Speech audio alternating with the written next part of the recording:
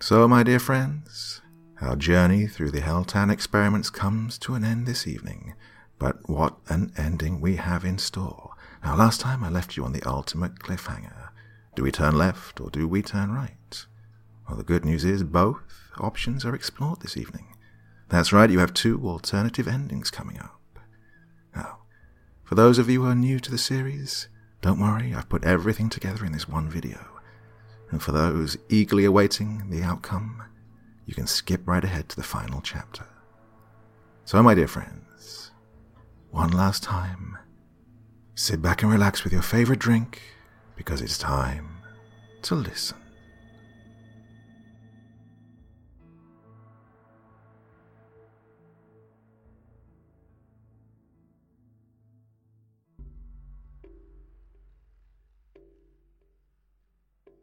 The sounds were deafening and sharp against my eardrums. "Oh, shut up!" I yelled, holding my hands to my ears, but it didn't stop. Sometimes it would get quiet, and I had time to think about everything. But right now I wanted to kill that harsh vibration it brought with it. The loud banging would not cease, and the halls bore life to screams in the distance and weird growls. I sat in a white room with bad fluorescent lighting, chained to a wall by my left ankle. It didn't hurt much, just some bruising around where the chain connected itself to my body. It was long enough that I could walk about the room, but go no further than about 2 feet from the door to the prison I now called home. The lighting was that sort that glared at you and made your skin look green. It hadn't been turned off in the 5 days I'd been there. I sat in the same clothes I'd worn the day I went missing. Ripped jeans and a band t-shirt. A group called the Catherine Wheel, some British shoegazing group I'd listened to for years, even though they'd broken up some 15 years ago. It was one of my favorite t-shirts. Only now my clothes were dirty smelling of sweat and shit. The temperature in the room would go from 90 to 55, and it drove me crazy. There was a blanket on the bed, but not thick enough to keep you warm. I couldn't get my jeans off past my ankles because the damn chain was in the way. I shouldn't be here, I kept telling myself, but it went on deaf ears as I was the only person in the room. It held a bed, a toilet, no sink, and I got visits from a mysterious attendant that would bring me food by shoving it under the door through a box when it was time to eat. It was never the same times, though. It wasn't like a hospital where you had time, breakfast, lunch, and dinner. No. I was trying to relax in bed, and the clock on the wall said 2:01 a.m., and a dinner plate with mashed potatoes, green beans, and something that resembled red meat and gravy was shoved under my door through the little flat box that made a click when it opened and closed. There was no rhyme or reason to any of it, and even though I was hungry, I wouldn't eat any of the food. Especially not after hearing the stories about what could be in it, or rather, what it was made from. I would take sips on the water in small amounts because I was afraid it was drugged. I figured that if I sipped small amounts, then whatever they were trying to do to me would not take effect right away. Yeah, it was flawed logic, but it made sense at the time.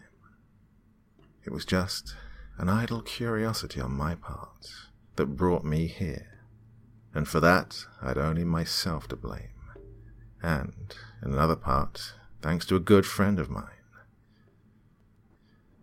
Drew had called me out of the blue and asked if I would meet her for coffee.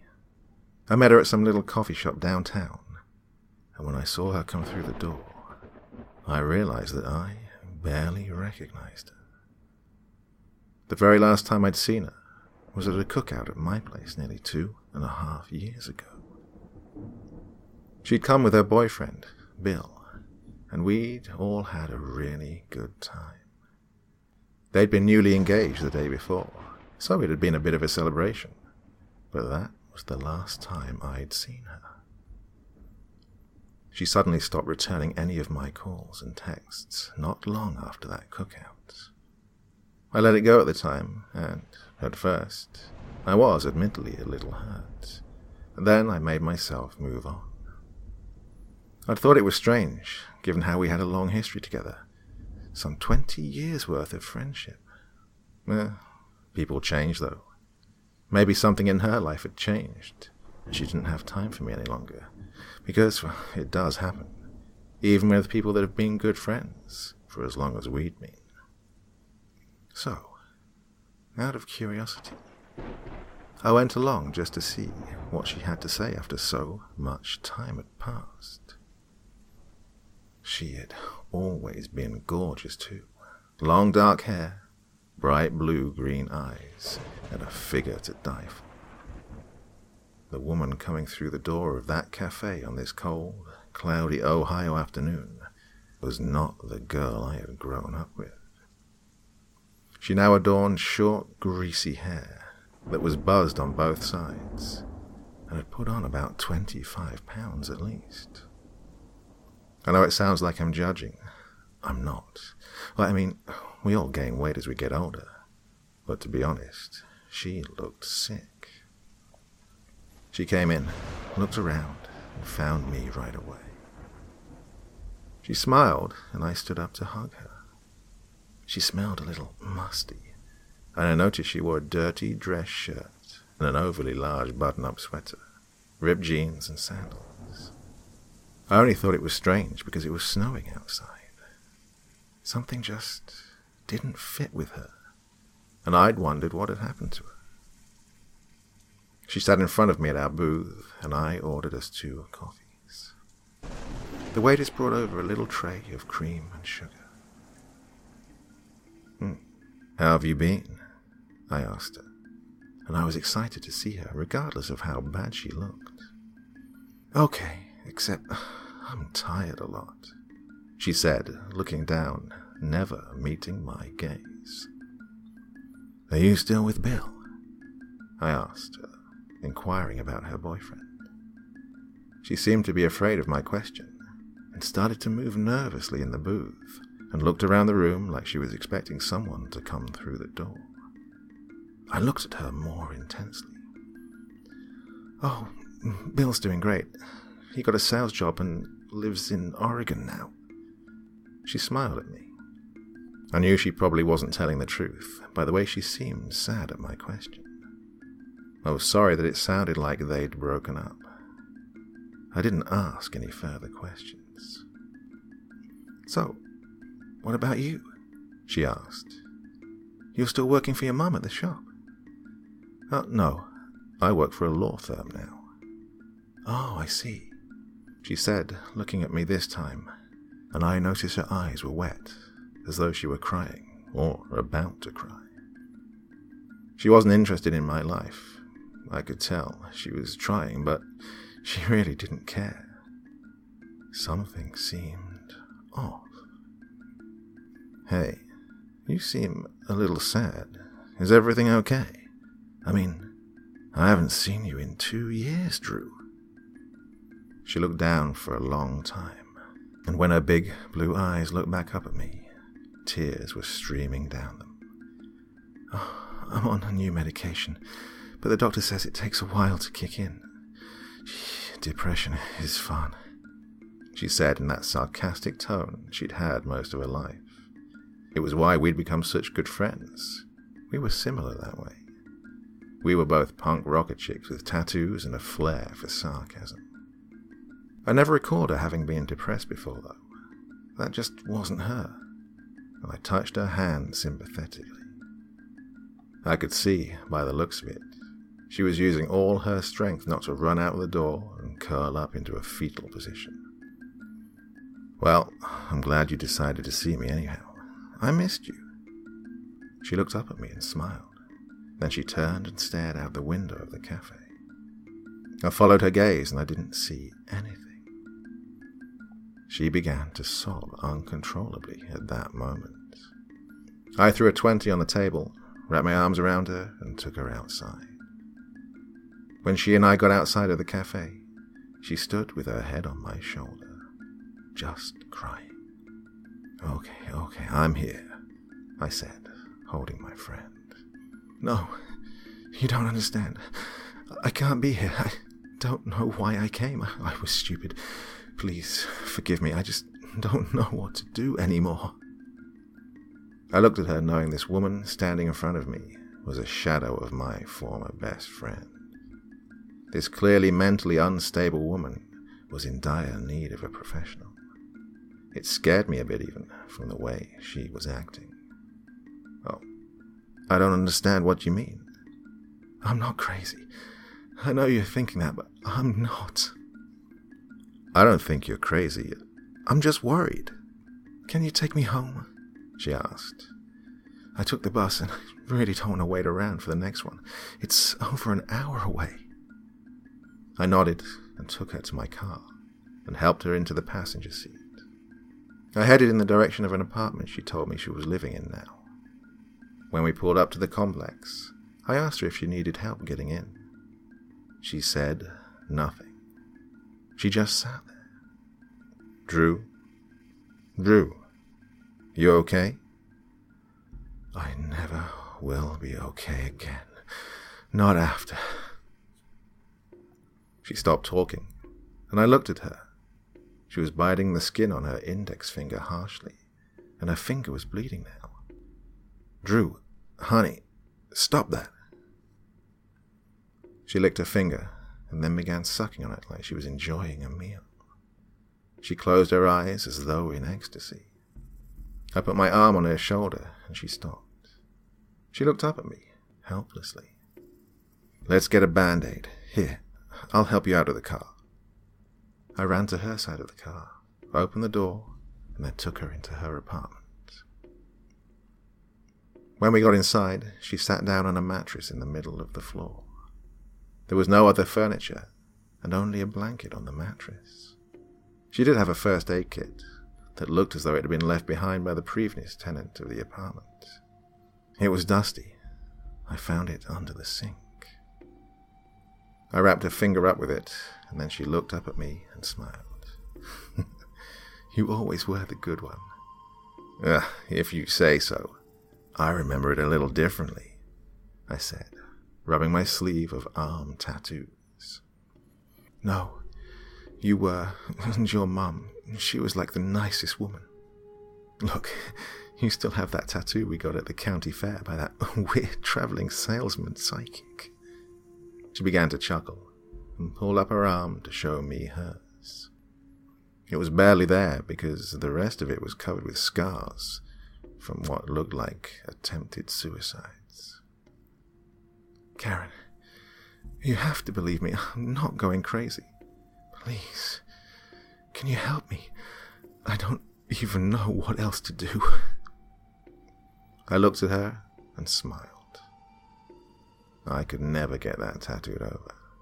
Who doesn't love a creepy circus clown tattoo? I looked at my own. They had been crudely drawn and then tattooed on us. The same stupid stick figure clown named Creepy as an inside joke. Okay, tell me then, what happened to you, Drew? She looked down at her bandaged figure, and her hair flopped over. There was a scar over her left ear that looked as though something had cut her scalp, and deep too. Do you remember when we were kids? We'd go down to Brandywine Falls at night and just wander around while Crazy Andy used to tell us about Helltown. How the national park was part of a chemical spill cover-up. That the only reason it existed was to cover up the mistakes of the auto companies that were dumping toxic waste. I recalled the stories growing up. In the mid-1970s, they wanted to clean up the wooded area around what is now Cuyahoga Valley National Park. There were a bunch of companies that were dumping waste into the woods, rivers, and grasslands, and so a group of citizens petitioned for the cleanup. When it got turned into a park, those citizens were forced to leave their homes. The homes were demolished or converted into park ranger stations. It left a lot of empty space, and a lot of space for rumors. There was one about Satanists that went on a killing spree and killed a bunch of kids in a bus that is now haunted, as it just sits at the end of some woods, and that the chemical waste caused a bunch of mutants to be born.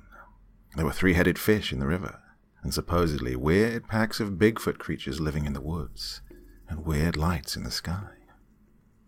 The town was nicknamed Helltown, or Mutant Town, and I remembered it all to be ridiculous. "What does all that have to do with anything?" I asked her, trying to hold back that scrunched-up look on my face that I knew just had to be there. "Well, I'm getting to that," she said, looking up at me, annoyed. I kept quiet while she told me the rest. "Well, the night of your cookout, Bill and I decided to go to Brandywine Falls after, just to hang out. The moon was out that night, and it was gorgeous. It was almost morning, and we'd been up all night. So, do you remember when Crazy Andy used to tell us about the time his dad and he saw the Grasslands monster at Kendall Lake?" I nodded as she continued.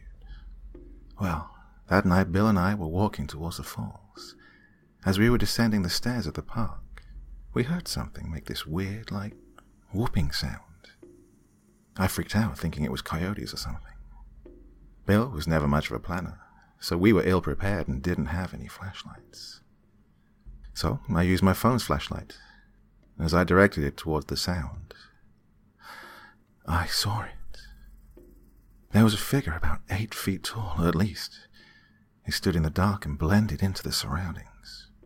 Bill and I freaked out, running as fast as we could back up the stairs, and went straight for the parking lot. When we got up the stairs, we booked it to the car. Of course, it didn't end there. I looked at her, and by this time she had begun to play with her bandaged finger, tugging at the Band-Aid. I could see blood peeking out from under it. Bill insisted we go back to that same park and see if we could find out what it was. He was sure it was a monster or something. By the next day, I figured we'd just been drinking. We lacked sleep, and it was probably just a trick of the eye. But not for Bill. So, we went back the next day, and we found nothing. He texted Crazy Andy, and he told us he'd seen some weird prints not far from Beaver Marsh. I guess it used to be a dump site or something, and so Bill swore up and down that he would get to the bottom of whatever it was. God, I wish I'd kept him from going back there. She began to sound scared, and I could hear the anxiety rising in her voice. "It's okay to continue later if you want," I said. "No, I want to tell it. I need to." I looked at her, nodding as she went on. "Bill went off trail from the bike path that day, and we found this narrow little path with some tall grass along it. You could see nothing around you, and at the very end of it, it was just a clearing, and the ground was really muddy. In the center were footprints, only not just any footprints. They were large and had claw-like markings at the end of the toes, almost like a bird would. I wanted to go back, but he insisted that I follow them with him. I didn't want to. I just had this bad feeling about it, but I couldn't stop him. When we got to where the footprints ended, there was a large stone wall that had a bunch of grass, old sticks, and animal bones all around it. Underneath it was a rusty metal door. Bill insisted on me helping him get it open, so I helped him. When we opened it, there was a tunnel that led underground. There were these markings on the walls with scratches on them, and I could see traces of blood. I stopped and refused to go any further, but Bill wouldn't leave me. He kept saying to me, "Look, babe, look what we found. This is so cool." This could be an old bunker of some kind, or a top-secret tunnel where they stored weapons during World War II. Oh, I knew better, though. I knew it was nothing of the kind. We followed that tunnel for what seemed like hours, and there was nothing there. There were no doors off to the side of it, no alternate routes, just straight in and down. We were going further down, underground. Oh, it was so dark, too. The walls of the tunnel were old heavy stone, and the only light we had was a small flashlight that Bill had brought with us. She kept talking and playing with that bandage. Every time she bled, she would pause and suck on the blood that seeped from her index finger. I cringed watching her. Oh, it made me sick to my stomach to see her take pleasure in it. Finally, we got to an area where there were metal bars and what looked like an even larger tunnel on the other side of it. We'd reached a dead end, and so we turned back. But just as we were turning back, I saw it. There was a dark shadow making the already dark tunnel even darker. And then we heard it. She'd stopped talking and began to cry, tears streaming down her pudgy cheeks. I went over to her and put my hand on her back, and she stopped me, ripping my hand away. Instead, she grabbed me by the wrist and pulled me closer to her face. You have no idea what lives under these streets. Karen, please. I looked at her for a long while and then pulled my hand away from her grip. That thing is what really happened to Bill. What are you saying? Some creature killed Bill? No. Bill became what that creature is. Oh, they inject things into people. It's what got him. She stopped and started licking her finger again. I blinked and took a deep breath. I was sure my friend was losing it. I got up to leave, but before I did, I wanted to see if leaving my friend alone would be okay. I searched around the room and looked for her bottle of meds I was sure that she needed. I looked back at her, and she was again sucking on that damned bloody finger. I opened her medicine cabinet, and when I did, I found a ton of different medications. There must have been 30 bottles in her cabinet, all prescribed by the same doctor, a Dr. Zozo. She had to be hallucinating all of this. So, my best friend of 20 years had had a mental breakdown. Well, I guess it happens sometimes. I looked up at her and sighed. I walked over and sat down next to her and used a towel I'd found to clean her wound. She looked up at me, and then her eyes saddened. I'm sorry for seeming like I don't believe you. So, what happened next? I asked her as I held on to her hand in the towel. As this thing came closer, growling and hissing, the metal bars lifted, and these guys in white lab coats grabbed us and then injected us with something that caused us both to pass out.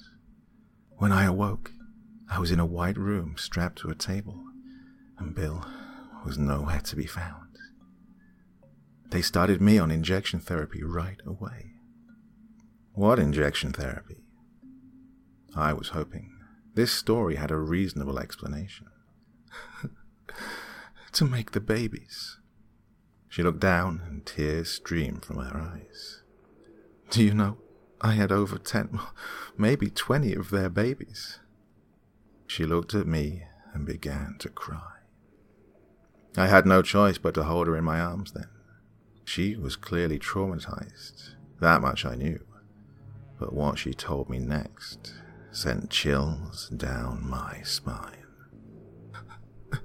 Look at what they did to me. She pulled down her pants and pulled up her shirt to show me large scars that looked as though they'd been repeatedly gouged with a sharp object. Bill wasn't any better. They started him on some weird medications. They would only let him see me to mess with both of us. They took amusement in it. They liked to see us together, only to be separated. The last time I saw him, he had these huge growths coming out of his face and arms. He'd started growing hair, and when he got unruly, they shot him dead in front of me. I was alone after that. She trailed off, then looked up at me again, as if asking if it were okay to continue. I nodded again. They kept me around for a while longer, so I could keep breeding those things. You know what the really fucked up part is? I still loved them, even though they were an abomination. I stopped being useful to them when I couldn't have any more mutant babies because my reproductive organs had shut down. They let me go. Instead of giving me my freedom, they keep me alive. They used to feed me hormones and weird drugs during the pregnancies. I think, but I'm not sure. They were building some sort of army of super soldiers. They keep me here in this drug-fueled prison. She trailed off, staring off again at nothing.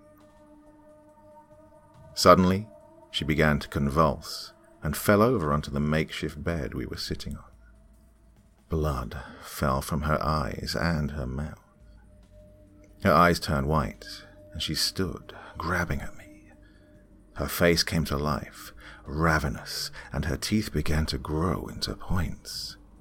I quickly stood up in horror and tried to back away, but she chased me into the kitchen and, just as I was grabbing a knife to defend myself, she stopped.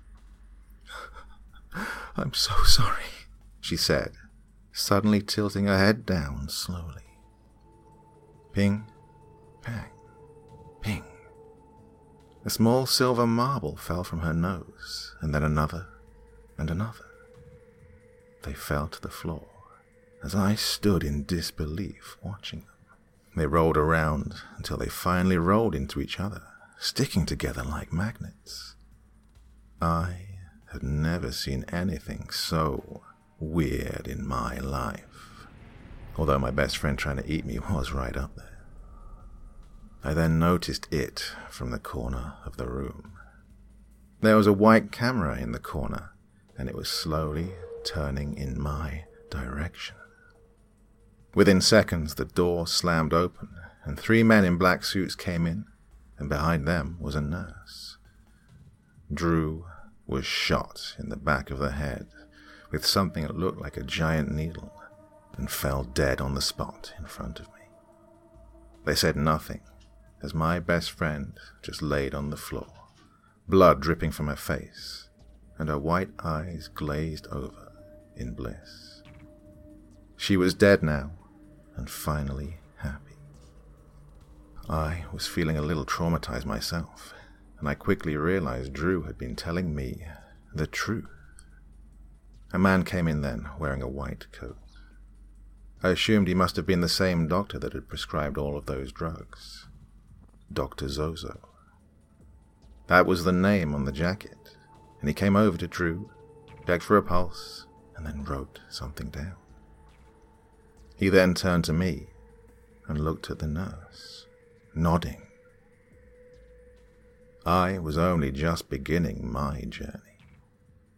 The nurse came over and shot me up with something, and I passed out.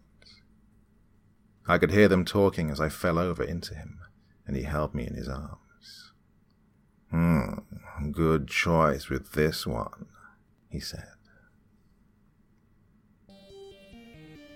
When I awoke, I was here in this fluorescent shithole. I sat with my head leaning against the wall. Drew had just been a decoy, and I was the prey. If I'd been smarter, I would have told my latchkey friend of 2 years to fuck off.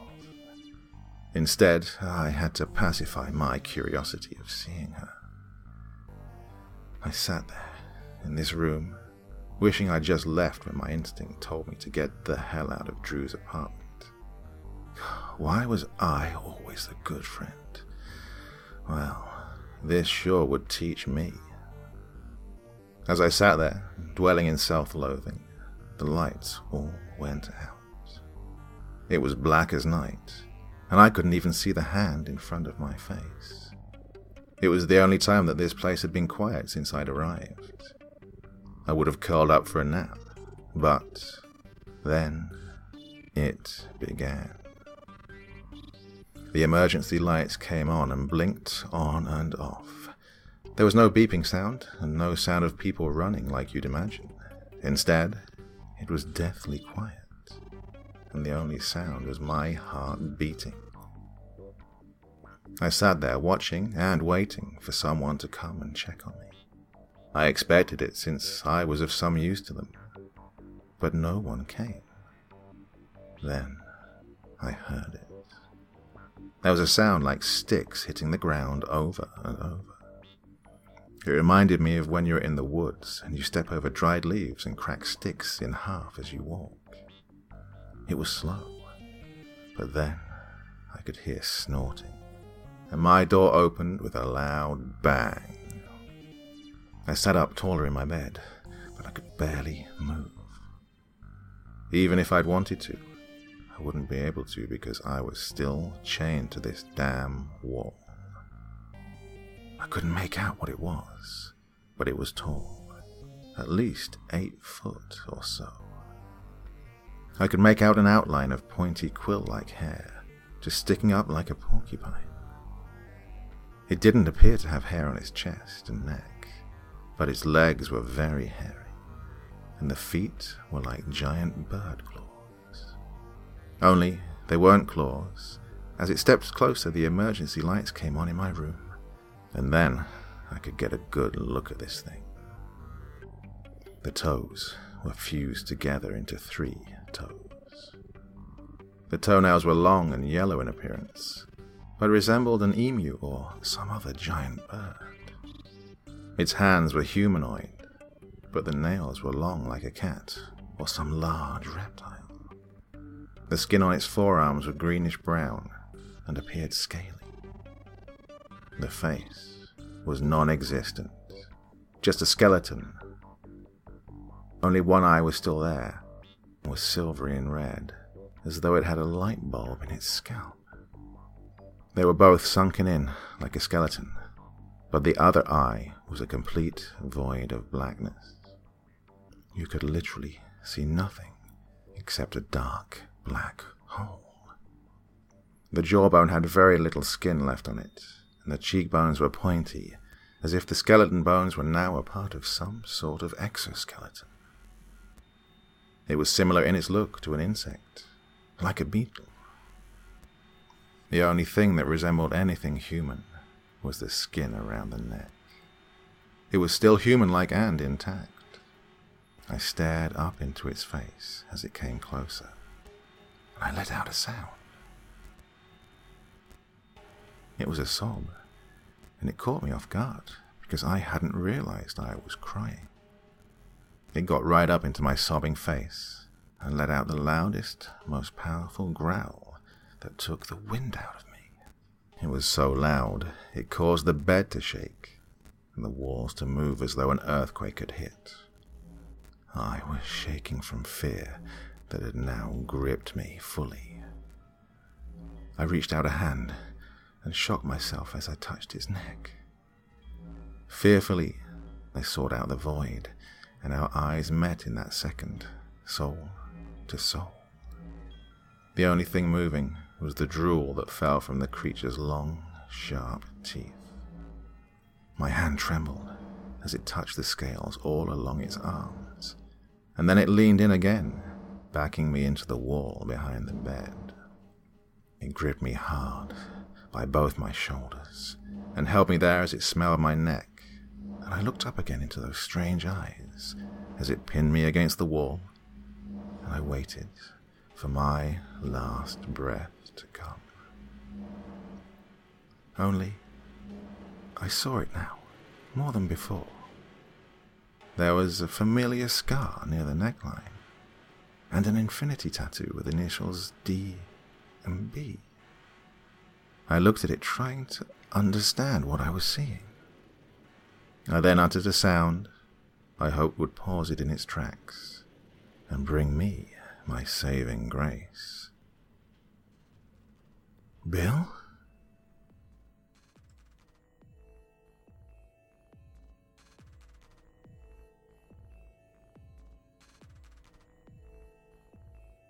You know that feeling you get when you realize you're dreaming, or that something you experience is just that, dreamlike. Flashbacks of trips with my family, my first kiss, my best friends and I hanging out after school, my first concert, my dad dying, my mum telling me she was moving to Arizona. Songs from the soundtrack of my life running around in my head. I kept my eyes closed, and it felt like an eternity as time had slowed down. It reminded me of a Mark Pellington music video where everything is frozen. I said the lyrics in my head as my life passed before my eyes. A random Lana Del Rey song began playing in my head. I felt it, breathing in my face. This thing that used to be Bill, as I transcended to another time and space in my mind. It was my little escape. Just go somewhere, Karen. Anywhere else but here, I told myself as my mind sang. I have no idea why I did it, but every time I felt scared, I would hum inside my head. It was like a nervous reaction to whatever bad thing was happening around me. I remember doing it as a little girl, hiding from my dad because I'd broken a lamp. I hid because I knew what was coming next, and I could feel it now in a flashback. The belt, as it unleashed against my backside. At this moment, somewhere in my mind, I could hear the song now. Lyrics about taking something that doesn't belong to them. I felt it now in this violation as he came closer to me. It stung, I remember. The crying, the snot, and the salty tears as my face became a dry, sticky mess after.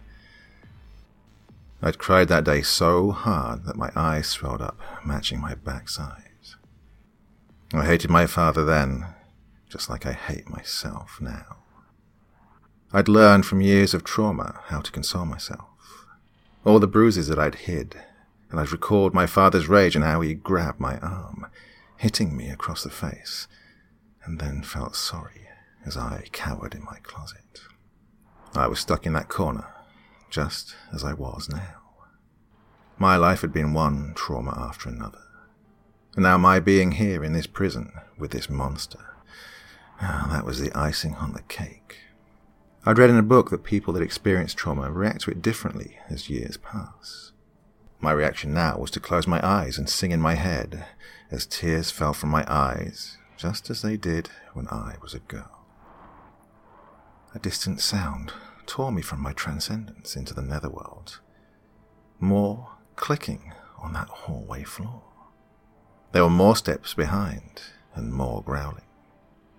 I didn't want to open my eyes, but I couldn't help the morbid desire to know what was about to happen to me. I looked up, into eyes that would lead you straight to hell, and I could almost feel the fire it brought with them. I would have given anything for it to be my father at his drunken worst, rather than this creature. Just beyond my old friend Bill were 4 dog-like humanoid creatures. They moved slowly into the room, sniffing around on all 4s. They effortlessly walked up the walls of the room like a spider and onto the ceiling at once, crowding all around. All 5 with eyes only on me, and I awaited my fate to be dismembered at any second. Bright yellow eyes glowed in the darkness, and the creature formerly known as Bill opened his mouth wider to reveal a second set of teeth. He leaned in, and I felt those teeth nuzzling themselves in the nape of my neck, and I felt a sharp scratch, and I began to bleed. They lightly cut into my thin skin, breaking it easily. Blood dripped down my neck, but instead of biting me, it was like he was using his mouth to smell me, not to taste me. The 4 other creatures, high alert, licked their lips and looked directly at the blood on my neck, as their excited eyes sparkled. They did not leap onto me, almost as if they were waiting on the cue from Bill. And then I heard a sound from the hallway. It was something oddly familiar. As I listened, I felt the grip I had on me lessen, and all 5 creatures turned their heads towards the door in unison. The sound of a music box was playing, Dance of the Sugar Plum Fairies. A man appeared in the door, and I could only see his silhouette. I didn't know what was more terrifying, the creatures or the man with his music box. "Rosie, oh Rosie, come now. You two boys, come leave our guest alone." They all stopped and slowly retreated toward the doorway.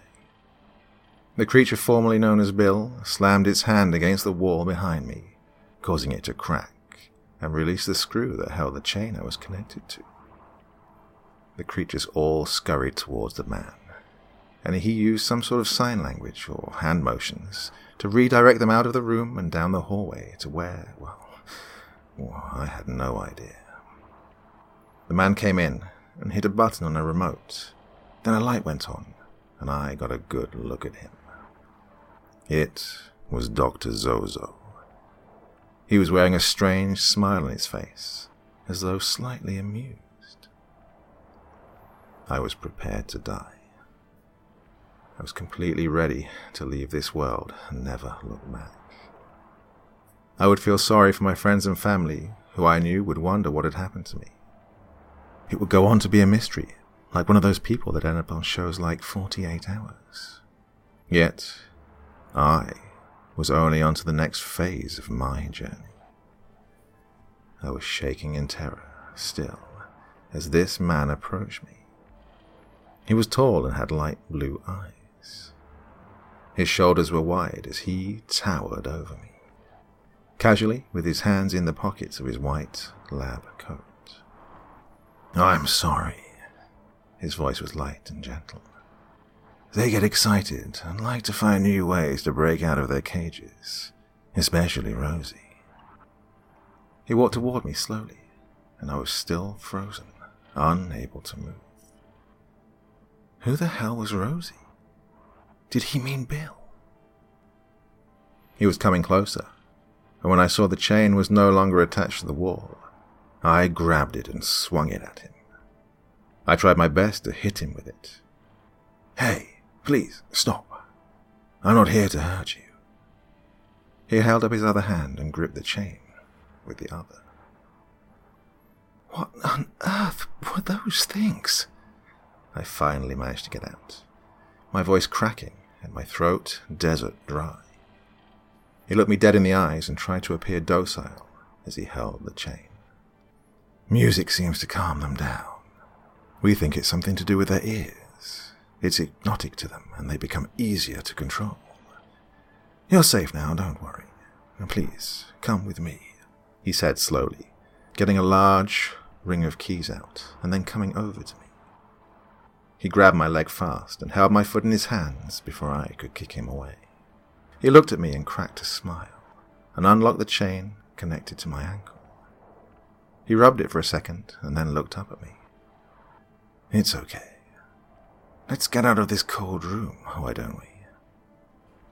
The last thing I wanted to do was go with him, but I felt I had no choice after I'd seen him control those beasts. I was afraid if I didn't comply, I may end up shredded meat. I slowly got up from where I was, and he grabbed my hand to help me up. I released it as soon as I found my feet. I wanted nothing to do with Dr. Zozo. I followed him and watched for any creatures to come out. We walked down a long hallway, and I realized I now knew why I'd heard all of those sounds of growling. We passed glass cages, and in each room was a different atrocity. There was a man that looked as though half of his face were made of metal, and he had something protruding from his skull. In another cage was a cat-like woman with 2 tails and a very long neck. We passed robotic humanoids in others, and the dogmen toward the end. In the very last room before the end of the hall was Bill, or what used to be Bill. He crouched down in the corner, staring at the little box. He never even noticed me as I stopped and stared at him. I wondered if he was in pain, having gone under such a dramatic transformation.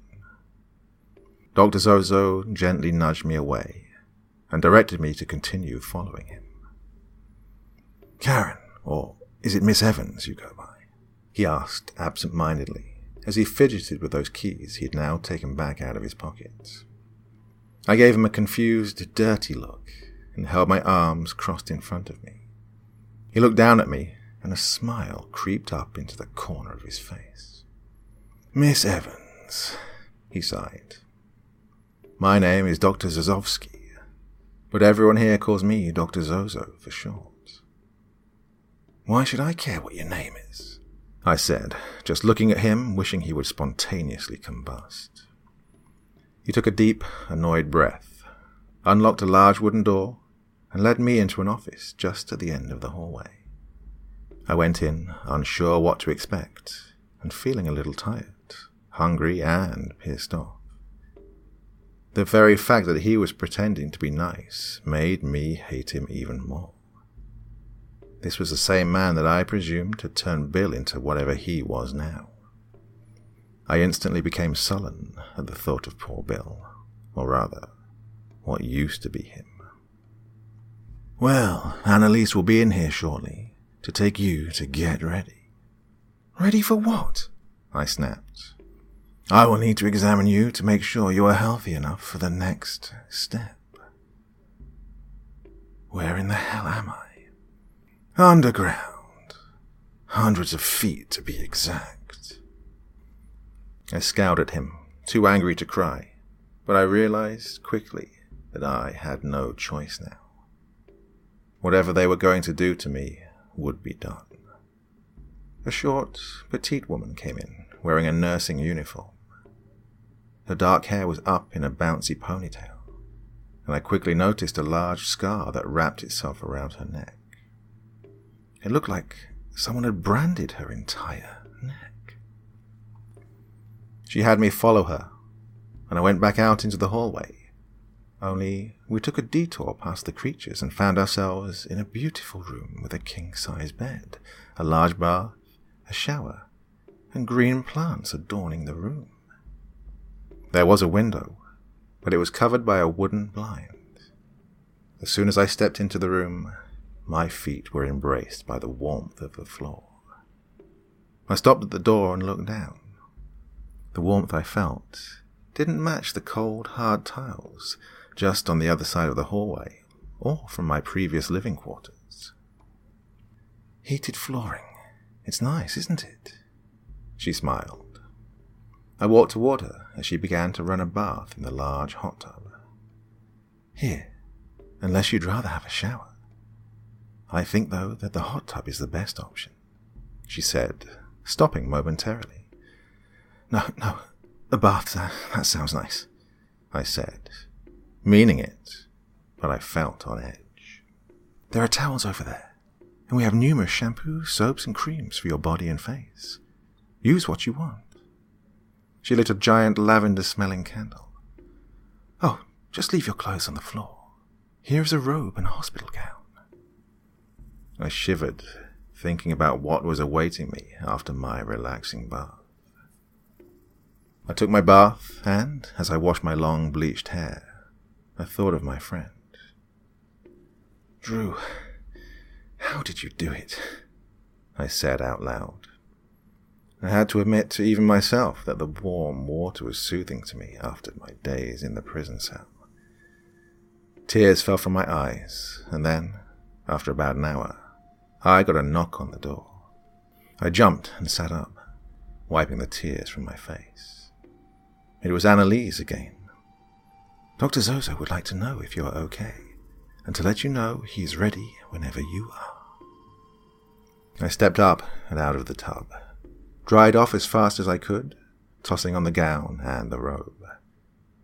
I followed her back toward the room, and I was so nervous as to what would come next, I wanted to vomit right on the floor. I managed to hold it together as I stepped back into the doctor's office. When I saw him, I noticed he was writing something down, and he looked up and smiled kindly at me. I noticed he looked younger than he probably was, as I noticed bits of grey peeking out from atop his head. His eyes were piercing blue, almost reptilian, and he had a tan complexion. He was tall, and much taller than I'd noticed the first time. I suppose I could have tried fight or flight, but I didn't because, well, I was too exhausted. I guess that was the plan all along, to wear me down through acts of trauma. He towered over me as he led me to an examination room just off his office. He stood for a second and then proceeded to gently remove my robe. I helped him take it off, and he smiled kindly again down at me. I have to say, you are already doing better than I expected you to. You are one of the only ones that weren't screaming and crying for your life, or for me to let you go. Please, just don't kill me, I said flatly, rolling my eyes. Is that what you want to hear? A damsel in distress? This place had already broken me, making me feel dead emotionally. 5 days in a cell chained to a wall would do that to a person. No, not at all. I just meant you were exactly what we are looking for. You are much stronger than even your friend Drew was. You mean my friend that you murdered? He looked down and sighed. I am sorry about Drew, I truly am. But we should have known after she'd shown signs of imbalances, so to speak. I felt even more angry. If this was his way of apologizing, he was doing a shitty job. Imbalances? I just shook my head. Let's get this over with, I said, completely removing the front of my gown too.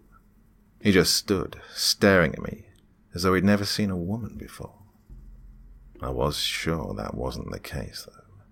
He'd had plenty of time to test and examine Drew before she became useless. I don't need you to be naked for this. He quickly looked down, embarrassed, putting my gown back up to cover my chest. Fine, anything for you, Doc. I smiled in my sarcastic trademark style. I already felt violated. What was one more violation? My freedom and privacy had already been stripped from me. I just need to look at you and check for signs of illness. You didn't eat for nearly a week. You must be a healthy specimen for the next step. I want to put my hands on you and feel around for any physical abnormalities. Let's start with your head. He smirked, looking down at my scowling face. He was gentle as he moved his hands over my face, checking and feeling around my nose and cheekbones before he moved towards my shoulders. I seemed to make him uncomfortable, and I was glad because he deserved so much more. I saw him eyeing my tattoos as he appeared to be studying me. He held up my arms one by one and looked at my wrist tattoo, the one that Drew and I shared. Drew has one of these too, he said, looking at me sympathetically. It was like he was trying to understand the relationship she and I shared, as if human emotion was foreign to him. She was like a sister to me, I said, looking him directly in the eye. I watched his body language as he felt my neck. He refused to meet my gaze, and he sighed uncomfortably. He had me lie on my back as he checked my stomach, and then, noticing the scratches on my neck from Bill, or whoever it was now, he pulled out glasses from the pocket of his lab coat. He put them on to get a better look at my neck, and then, as he turned my neck to look at the other side, I felt a sharp pain on my shoulder. Ouch! I said, sitting up. He looked at me, pulling back the gown so he could get a good look at my back. You have an enormous black bruising on both your shoulder blades. We don't have to continue today. I want you to get some food in you and get some rest. He gently covered me with my robe and then turned, pulling out a jar and handing over a large white pill. I'm not taking any of your weird drugs, I said, backing away from him. It is a Tylenol 800 with codeine. It will come in handy as your muscles heal. he said with a crooked grin, turning away from me. I'm glad you find this amusing. He turned to me then, and I saw the serious look on his face. He wrinkled up his brow, looking down at me. I don't find any of this amusing, Miss Evans. None of us wants to be here. We are all here against our will. This will be all for now. He walked out, slamming the door behind him, and I sat there, alone. When I got back to my room, Annalise had already washed my clothes and dried them. They were sitting on my bed with a new change of clothes and some other things. I was provided with books, DVDs, and other things to occupy me, which meant my stay was going to be a lengthy one. I noticed the window again and went straight toward it. I lifted the blind, expecting to see a real view. Then, with disappointing reality, realizing it was a screen that showed a view of the Cuyahoga River. I watched birds fly in the scene, and I turned and just went to sit down. I heard a knock on the door. I stood and went to open it. I half expected it to be Annalise, only this time a man was at the door. He had weird hair, was roughly 4 feet tall, and had a tray of food that he was wheeling in. He had large amounts of hair all over his body. I couldn't help staring at him. Dr. Zozo said to make sure you got the best. There's shrimp scampi, bourbon-crusted salmon, cheese, a bottle of red wine. He says it's your favorite.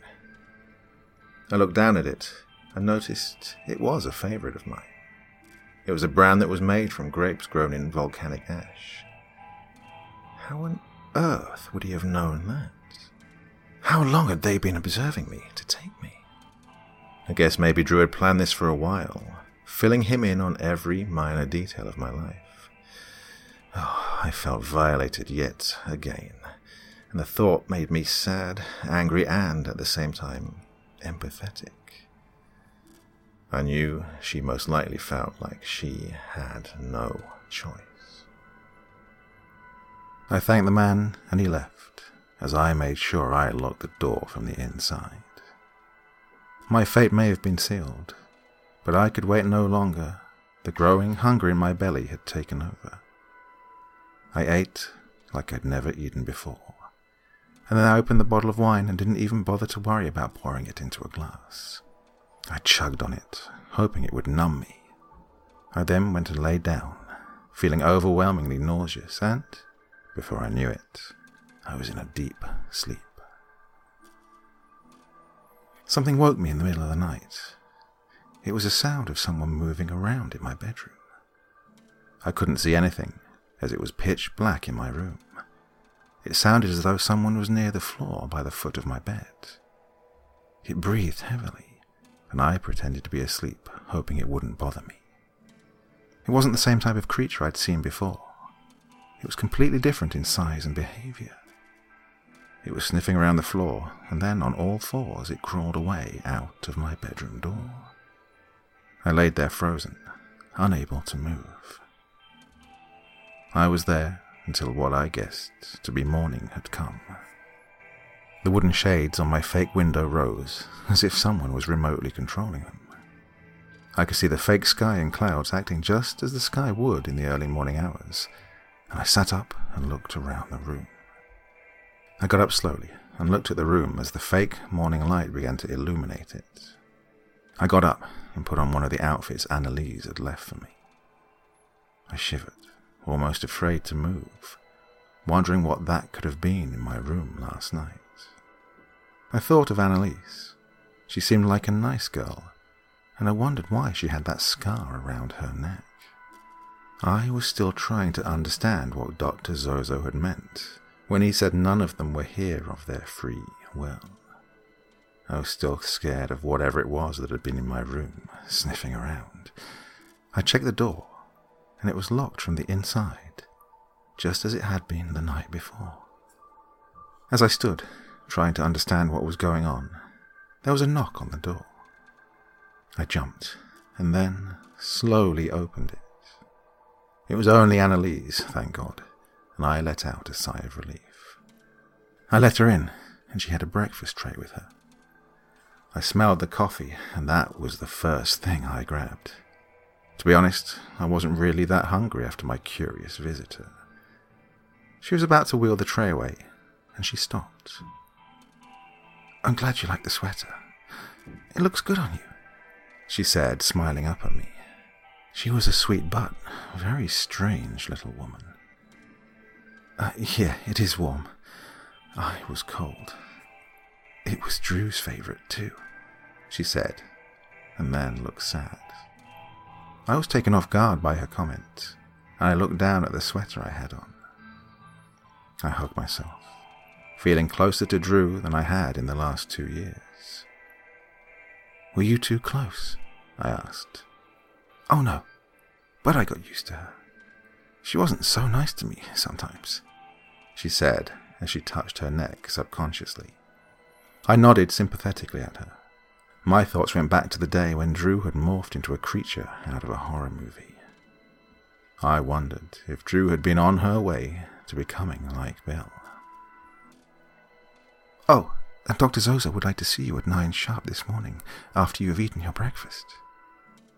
She rolled the tray out, closing the door behind her. I looked in the mirror, smiling at my reflection as a light bulb went off. I sat down and looked in the drawer of the vanity they'd given me. I wanted to look presentable, and though, perhaps, if I charmed my way into his good graces, maybe I could get out of here sooner. They had several different shades of foundation, and I chose one that would make my skin appear as though I had some colour. I wanted to look healthy and, well, attractive. I put my long hair on top of my head. I added some final touches of blush, pinched my cheeks, and walked out the door toward the doctor's office. I thought about telling Dr. Zozo about the encounter with the thing in my room, but out of distrust, I didn't. I kept it to myself for now. When I got to the door of his office, I knocked, and he asked me to come in. At the sight of him sitting there, I instantly felt I didn't have the strength to even feign niceness. "Sit down, Miss Evans. I thought we could get to know each other a little more. Perhaps you could tell me a bit about yourself," he said, smiling as he sipped on a cup of coffee. "Why don't you tell me about yourself first?" I said, finding it hard to trust him even though I secretly suspected he wasn't as menacing as I'd first thought. "Well, what would you like to know about me?" "Why are you doing this to me?" He looked down, and then stood up, pouring another cup of coffee. He reached for a second cup, and looked at me, holding it up in offering. I shook my head, and he sat back down with only his cup in hand. "I thought we could proceed with further testing today. I want to start you on injections to see how well you do on the first round." "You didn't answer my question," I said, feeling defensive. "I heard you, Miss Evans. I think you already know why you are here. Human beings aren't meant to be in laboratories with other humans doing experiments on them. I mean, what the hell did you do to Bill?" "You mean Rosie?" "Why are you calling him that? He was a human being with a life and a name." "Honestly, it was a name Drew came up with. She had a bit of a dark side and a twisted sense of humor. Drew was still my friend, and look how she turned out." He got up and came over to me then, placing both hands on my shoulders. "You are nothing like her. You are 10 times stronger than she was already, even physically and mentally. Within a few hours, I already knew that Drew had chosen you for a reason. You are the one that will change things and fix all of this." He looked me dead in the eye, earnestly. Tears were welling up in my eyes, and I looked at him. It made me afraid to think of what this could all mean. I thought back to Drew and her scars.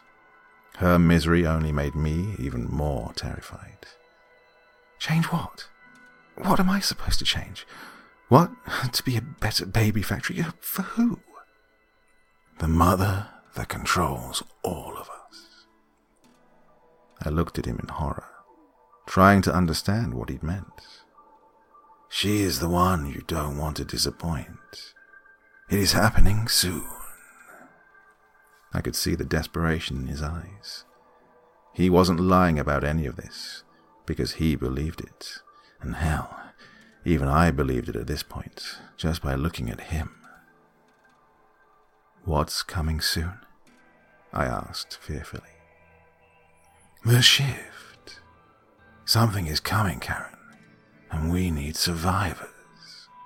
Please understand, I don't do any of this to hurt you. Instead, I do it to save us. I sat and thought about it for a long while. I figured I had nothing left to lose now. I wasn't going anywhere, not for a long time, if ever again. My life belonged to them now. Something in me broke. And I don't know why I did it, but I just held out my arm helplessly. He nodded in understanding, put on a pair of surgical gloves, and pulled out a large syringe from a small suitcase. He walked over to me. Thank you, Karen. We all thank you. I let him roll up my sleeve, and he injected me with something. I felt it burn instantly, and when I closed my eyes, I saw only blackness. That was the beginning of the experiments. I learned slowly that they were trying to fuse metal of some kind with our blood, tissue, and bones. They wanted to create machines that looked like humans, almost like androids, but instead of robots, they were born, not manufactured. They needed them to be strong and almost immortal. The metallic material was a new form of blood, and I had no idea how it was made. It had to be what had fallen out of Drew's nose that day. Whenever it hit the air, it hardened like clay. There were so many failed tests using only human DNA, however, so they had the idea of combining human and animal DNA. The animal experiments caused a lot of complications. It hadn't been perfected yet, even though Dr. Zozo told me every day that he was close. I believe that is what happened to Bill. He was an accumulation of failed experiments. I learned what had happened to Drew also, which was they had tried to change her DNA because, as their mother, the more she was like the creatures she was breeding, the better the chance of their survival. However, sometimes the creatures would be ready to be born, although they were never natural births, as they had an incubation time of 3 months. Then they would be cut out. Sometimes they would attempt to break out. That is what eventually prevented Drew's body from being of any further use. However, my injections were painful, and it was one failed attempt at turning me after another. They were trying to get my blood to fuse with this new blood. Dr. Zozo was becoming more frustrated over time. It was unusual, as everyone that had come before me always changed in some capacity. Soon, he would realize that I was as useless as Drew, and that is what scared me. One afternoon we sat and talked over dinner, as we'd grown closer to each other, if only out of necessity. He assured me that he would be here for every step of the way. Perhaps it was ignorance on my part, but I felt that he and I were in this together. It was only made clearer when I noticed he too had a weird scar on the back of his neck. I ignored it though, and when Annalise brought in our dinner trays, I sat across with him with my dinner, trying not to stare at his scar. If I hadn't been a prisoner, I would have thought that I was at the Four Seasons. Dinner was a charred steak with steamed vegetables. He opened a bottle of wine and poured me a glass of dark red. So, Zozo, how did you end up here anyway? I asked. Well, That isn't a very pleasant story, he said, smiling at me, shaking his head. No, I suppose not.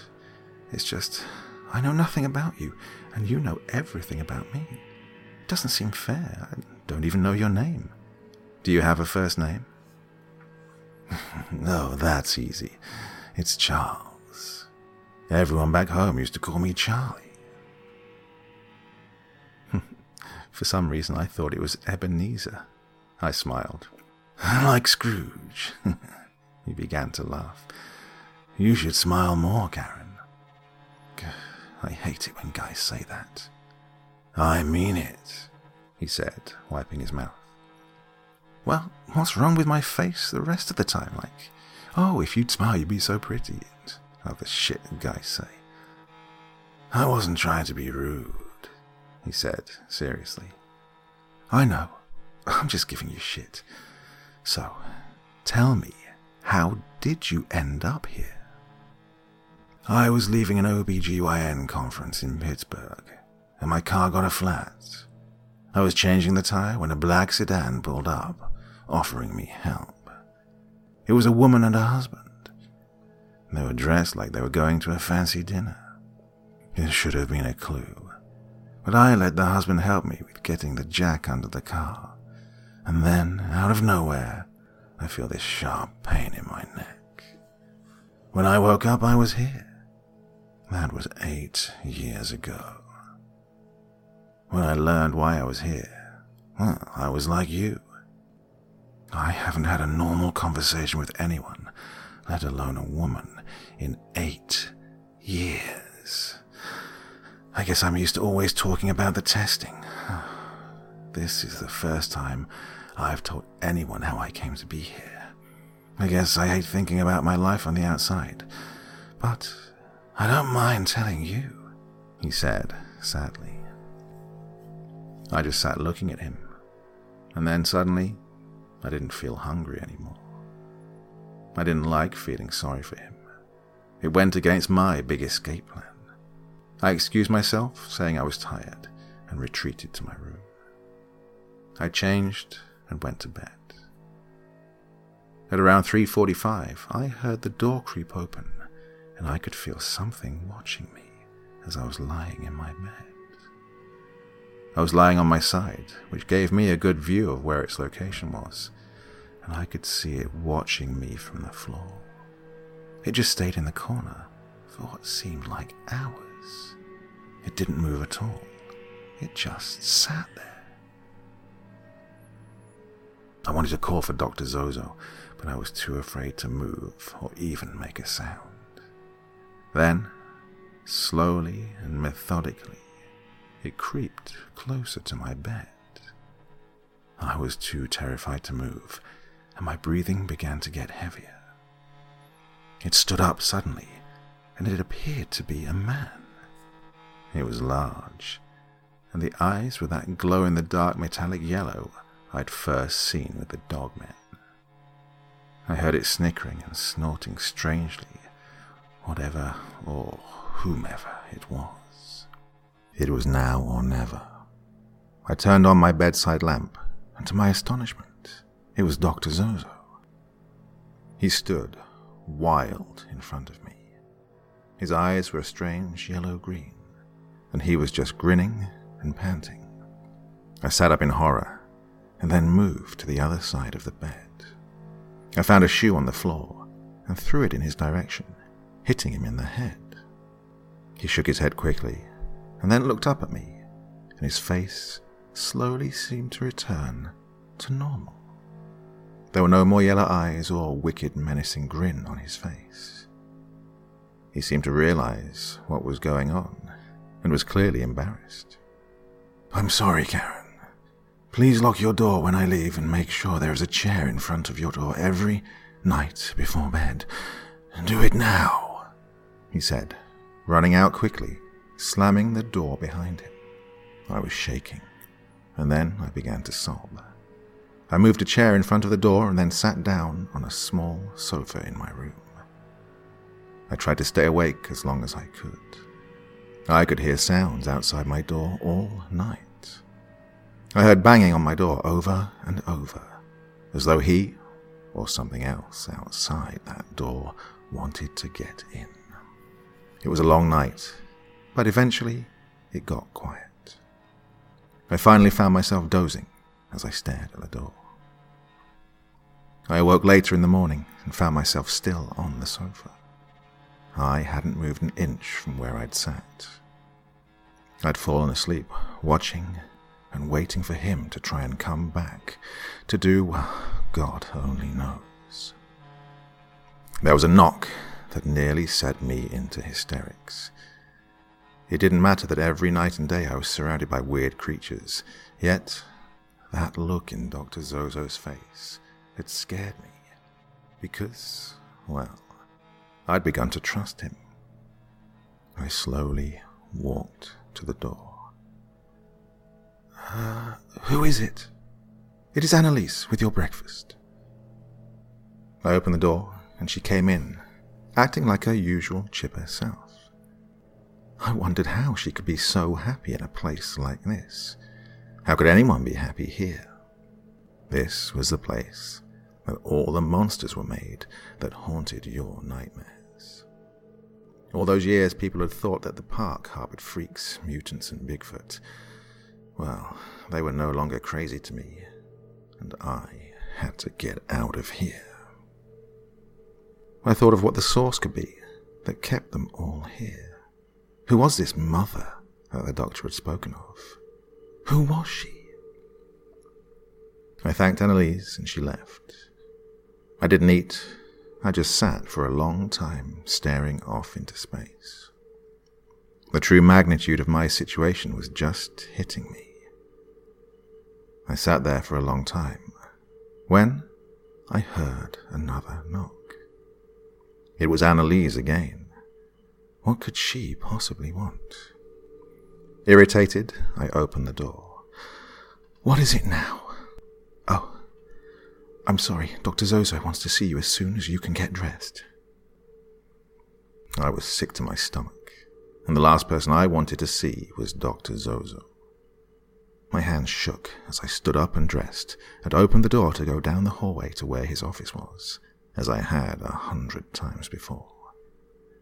When I got there, the person I found was neither the doctor nor that creature he was the night before. Instead, I found a man with his head in his hands. When he saw me come through the door, he stood up. His face told me everything I needed to know. It was the look of a defeated man. This has to end, Karen. This will end now. He stated this last part firmly, and it was final by his tone. My first thought was, how is he going to kill me? By the look in his eyes, I knew something bad was about to happen. What are you going to do to me? I truly feared what this doctor might do to me for the first time since I'd made his acquaintance. I need you to come with me and say nothing. Just follow me. I looked at him, too frightened to even move. Now, Karen, we don't have much time, he screamed at me. I went with him without argument, just following down the hall into another room that was blocked off by another dog-man creature. It growled at both of us, and I saw its teeth open as it crouched down. I thought it was going to attack. I backed away, and then Dr. Zozo began to whistle and hum a tune. It tilted its head and seemed to calm at the whistling. We got past it, and he shut a glass door behind us. He led me to an elevator, and when we got in, he hit the button 800. I figured this meant 800 floors. I just stared at him in disbelief. He noticed the strange, fearful look on my face. It's okay.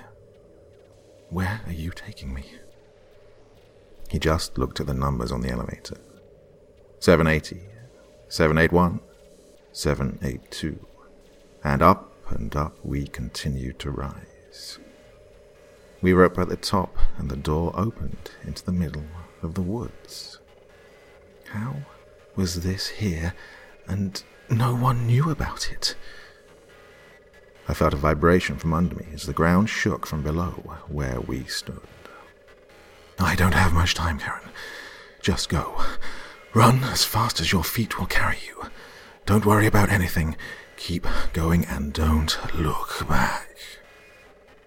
What? What about the experiment? Won't they come looking for me? No, I'll take care of that. You were never infected. You should be fine, I swear it. He took out a pen and a piece of paper from his back pocket. He wrote down some numbers and handed it to me. I looked down at the paper, and it had random numbers on it. 7, 8, 11, 31, 801. What is this? If you run into any trouble at all, I want you to call this number. It will go to someone who will contact me in case of an emergency. Just go, Karen, and live your life. You never deserved any of this. I see that now. I saw him holding my hand, and he looked at me and smiled. Thank you, Charlie, I managed to say, calling him by his first name for the first time ever. He ran back to the door, and when it shut, there was some sort of camouflage that made it look non-existent. I stood in the cold and looked around. I was too afraid to question any of it, so I ran. I ran till I found the main road in town.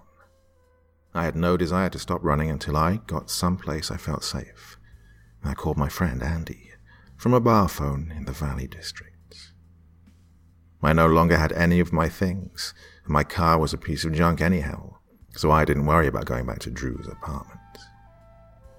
I reached Andy on the first ring. It wasn't hard to get a hold of him. He lived not more than a mile down the road. When he picked me up, we went back to my place. I'd made up some story that some guy I'd been dating had left me stranding at the park after a fight. In typical Andy fashion, he made fun of the smell of my apartment that hit you hard as soon as you went in. Yes, you could smell the rotting garbage in my kitchen among the other things. Geez, did someone die in here?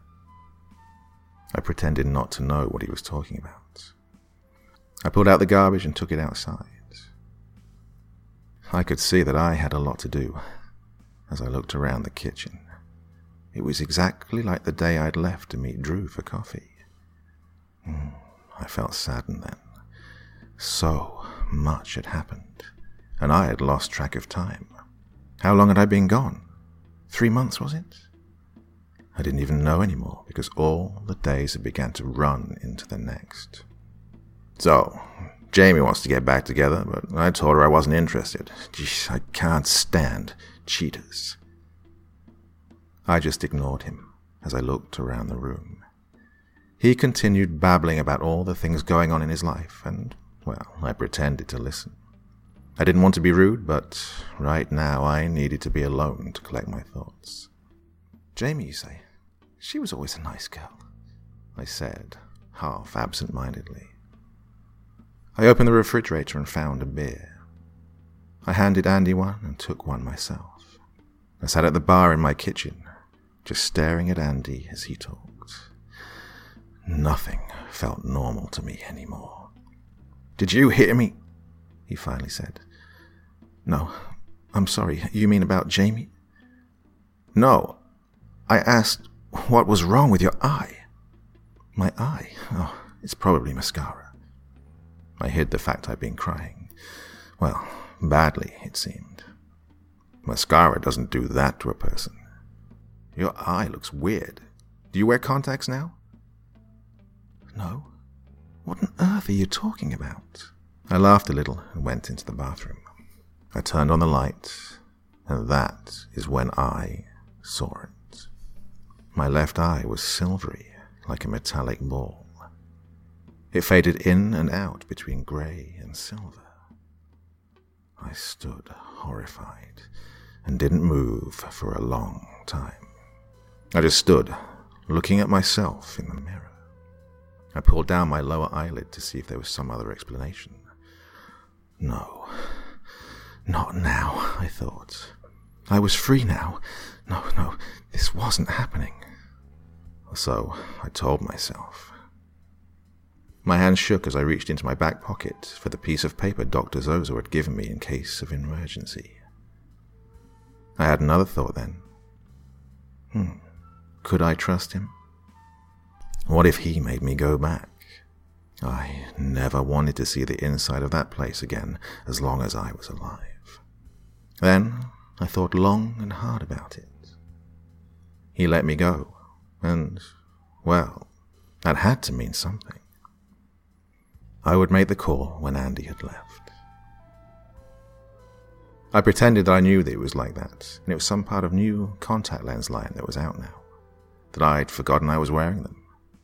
Yes, it was dumb, but I couldn't think of another explanation, and I could tell he didn't believe me. He ignored it and stayed until close to midnight, just talking to me about his girl problems and telling me random stories that felt I should know. I'd forgotten how much Andy talked. When he left, I was tired, and I just wanted to sleep. I figured me calling the number the doctor had given me could wait until morning. I had strange dreams that night. They were mostly about Dr. Zozo and the creatures that still haunted me even now in my nightmares. I awoke to birds chirping outside my window.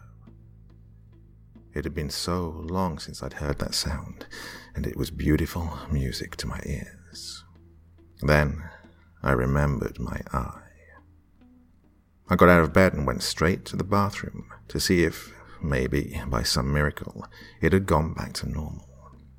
My hope was dashed and only replaced with more despair. Not only had my eye changed color to almost a metallic silvery tone, but the skin beneath it had begun to sink in. I wasted no time in finding that number, and I picked up the landline phone I had in my kitchen and dialed it. I was shocked to hear someone answering almost immediately. "Hello?" said a woman's voice. "Yes, hello. I'm looking for someone, a doctor, Charles Zozo. Not sure if I have the right line." "I'm sorry, Karen, but Mother wants you to know he is no longer with us." And with that, the line went dead.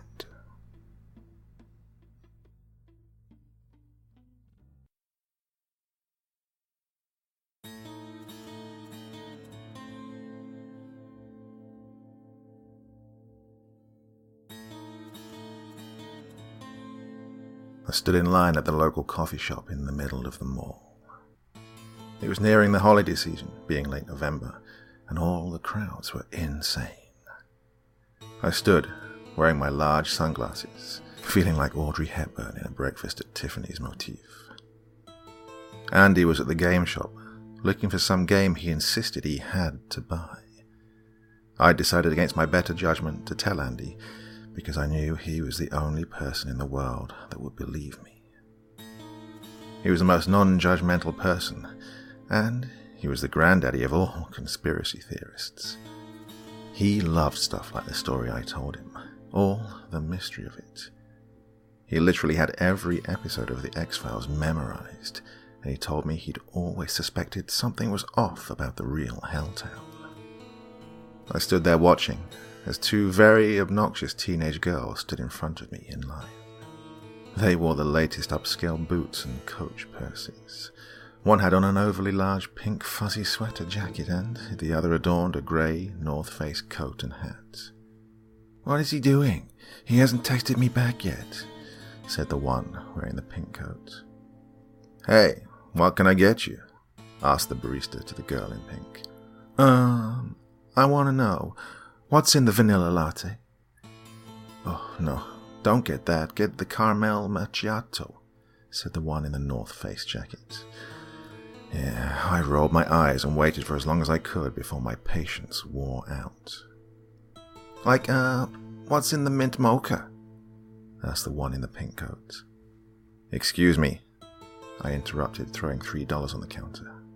"I need a large plain black coffee while these two decide." I turned to the two girls who were both standing there with their mouths gaping. The latte is just milk with a shot of coffee.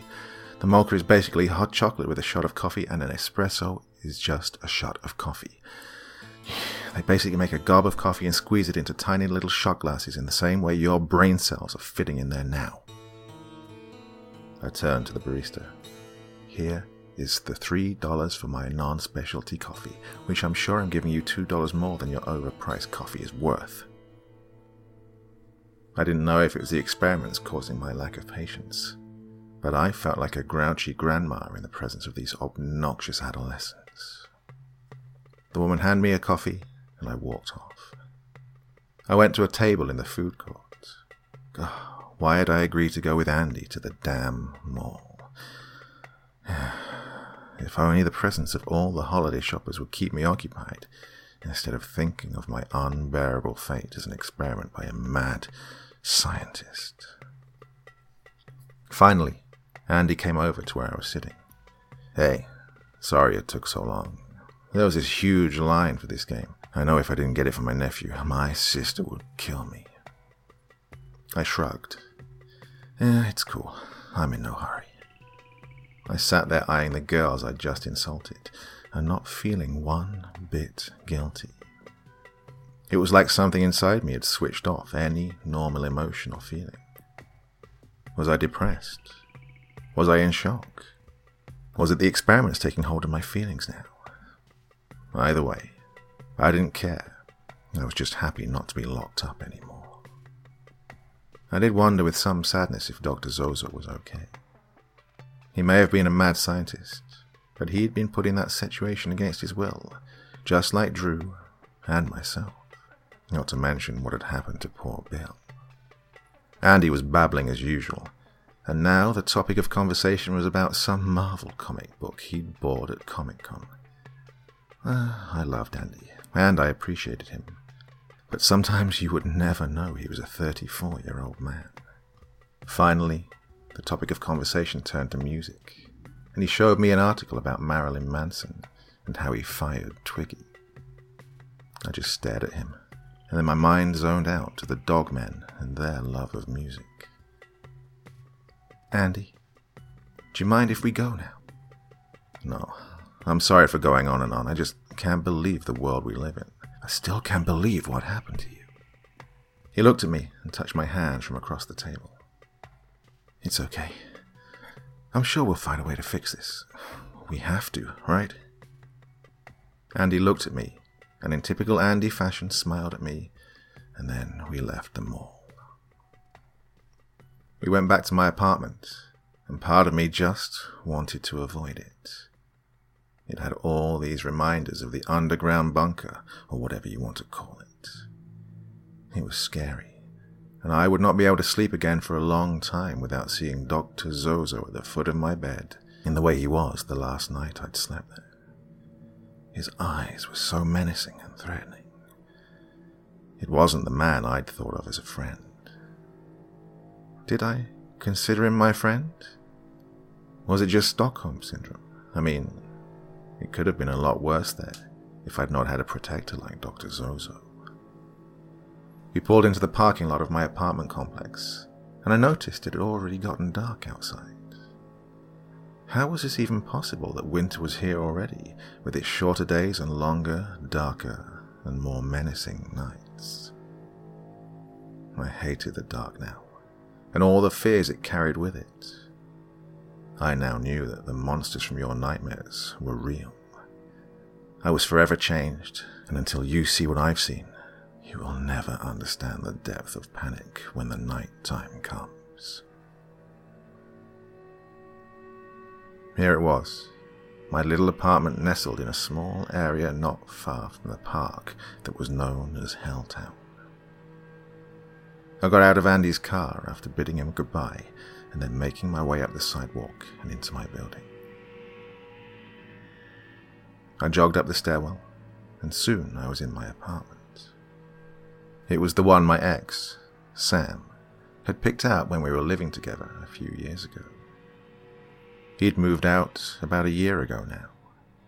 Well, I'd kicked him out to be more exact. It was after another argument over money, and then I discovered he was popping pills again, and that all his income was being used for his new habit. It was worse than being cheated on, in my opinion. There was nothing to show for it, except the fights, the long nights of not knowing where your partner was. He would stay out late at night with his new friends, mostly dealers, and not come home till 4, 5, even 7 in the morning. It wasn't always like that, at least not in the beginning. I finally kicked him out when he failed to come up with his rent for the 3rd month in a row, and I was carrying us both financially. I didn't want to live like my mum had, so I kicked him out and never saw him again. A week later, he died in a car crash from being so messed up. His car went over a bridge and he died on impact. Looking around now at this apartment, with the memories both good and bad, it left me with a surreal feeling. Nothing felt real anymore. I looked at the pink pillows on my ivory couch and the clean wooden floor.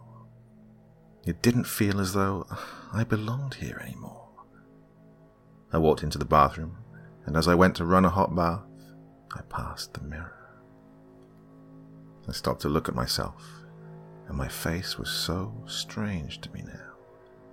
The silvery eye was striking, and although I tried to find myself beneath it, I couldn't find anything I recognized. To me, the silvery eye was more me than the blue one that was there before it. I took my bath and nearly fell asleep while in it. I managed to get out before I drowned, and found myself sluggishly walking to my bedroom and collapsing on my bed, falling asleep instantly. I awoke to something, not long after I'd passed out. Was it moving? Something was off. I could sense it. I don't know how I knew, but I did, and then I saw it. Just outside my bedroom window was this little branch tapping at it, and I sighed in relief. Perhaps my paranoia had set in, and eventually it would go away, but right now I was suddenly very thirsty and needed a drink of water. As I went towards the kitchen, down the long hallway from my bedroom, that is when I saw it, in the pitch black. There were red eyes glowing at me from the living room. It was an outline of something humanoid, but oh, those glowing eyes. I quickly began to panic, and I stepped into my kitchen grabbing a large butcher's knife. The creature didn't move an inch. It just stayed there in the corner, staring at me, just glaring. Then something strange happened as I stood there all alone with only darkness between this creature and myself. I could read its thoughts. Only I quickly learned it could also read mine, and it jumped up into the air and landed on the ceiling. I held up my knife and screamed at it. I don't give a shit what you are. Just get the fuck out of my house. If you don't, I will cut you from your neck to your torso. I noticed my front door was wide open, and, as I noticed this, it jumped down and ran out the door. I quickly turned on the light in my kitchen, and as I did, I could hear it running, or rolling, down the stairs to the ground floor, making a weird bird-like sound as it went. I ran to survey the room to ensure there were no other surprises waiting on me, which I did in a matter of seconds before closing and locking the front door. I stood shaking, unable to steady my hand as it still held tightly to the knife. I took a deep breath and looked around my apartment. I no longer felt safe there anymore. I picked up the new cellular phone I'd got at the mall earlier that day and called Andy. He picked up on the first ring. Andy, can you come get me? Something was in my apartment. I have to get out of here. Shit, yeah, on my way. He sounded as panicked as I was, and within minutes he was calling me from the parking lot. I grabbed what items I could find and ran out the door, making sure I locked it on my way out. When I got to the bottom of the stairs, I sped up, fearing what could be down there still waiting for me. I told Andy in detail about the creature, and he suggested we go someplace far away. So we decided to drive 2 hours south to Hocking Hills, where his grandpa had a cabin. It was isolated, and Andy felt that maybe it would be a great place to hide me. Whatever that creature was, it wasn't out to get me. I felt as though it was sent to spy on me. In the now 2 weeks or so since I'd been out of Helltown Laboratory, I'd had no contact with anything there since that phone call to reach Dr. Zozo. I fell asleep on my way to the cabin while Andy drove us. When I awoke, there was a sunrise coming up over the road we were on. It was glaring in my face, and I sat up in the car, feeling mildly disoriented. Andy saw me and handed me a thermos with coffee in it. "I'm always prepared," he laughed. "Geez, I bet you're just loving this little adventure." I laughed too. "Well, it's not like I have anything better to do right now," he smirked. "When do you go back to work with your dad?" I asked, trying to have a normal conversation. "Hoping we can start back up in March. Spring and all the weather is better. Hey, we're here." We slowly pulled into the longest driveway I'd ever been on. It was at least half a mile long and was surrounded by woods on either side. It was noticeably darker in between these trees. We pulled up to the house, and there was a cabin with a giant wraparound porch. It was much nicer than I'd pictured in my head. The cabin was newly built and was large enough to fit 2 families. "We usually come here at Christmas or the 4th of July," he said, helping me out of his car. "Jeez, it's gorgeous, Andy. Why did you never invite me here before?" I teased. "I honestly never thought about it," he laughed. When we got in the cabin, I noticed little apple trinkets all over the kitchen. It had a large island made of oak, and it matched the trim on the walls and cabinets. There was also a large upstairs with an equally large balcony, and the living room had high ceilings with animal heads on the walls. It was your typical hunting lodge. "Geez, is your Gramps rich or something, Andy?" "Well, he did start the company my dad and I work for," he said, grabbing a beer. "It's 7 in the morning, man," I said, laughing. "You want one, freak?" he asked me, pointing at my eye. "Yes," I said, dead seriously. We sat in the living room watching movies most of the day, trying not to think about the fact that just hours before, my past had returned to haunt me. That creature was something they'd cooked up in the lab. I was sure of it. The entire day remained like this, well into the evening. It was nice, just hanging out in the middle of nowhere. It was quiet, and we had a little barbecue on the grill, just the 2 of us, like we'd done back in the day. We sat drinking beer most of the day and filling up on junk food.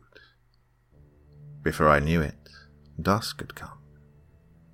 We went inside, locked the doors, and hung around watching movies and talking on the big couch that stretched around most of the living room.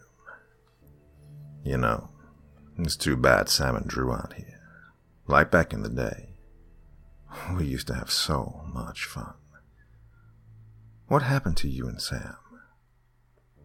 I cringed, not wanting to think about it. Nor did I really want to talk about it. "Andy, people just grow apart. But you 2 were so good together. I always wondered what could have happened to break up the wonder couple." "Like I said, it's more complicated than that," I said, placing my beer on the coffee table. "Yeah, I know.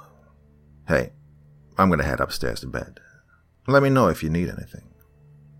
"Andy, you are a lifesaver." I meant it.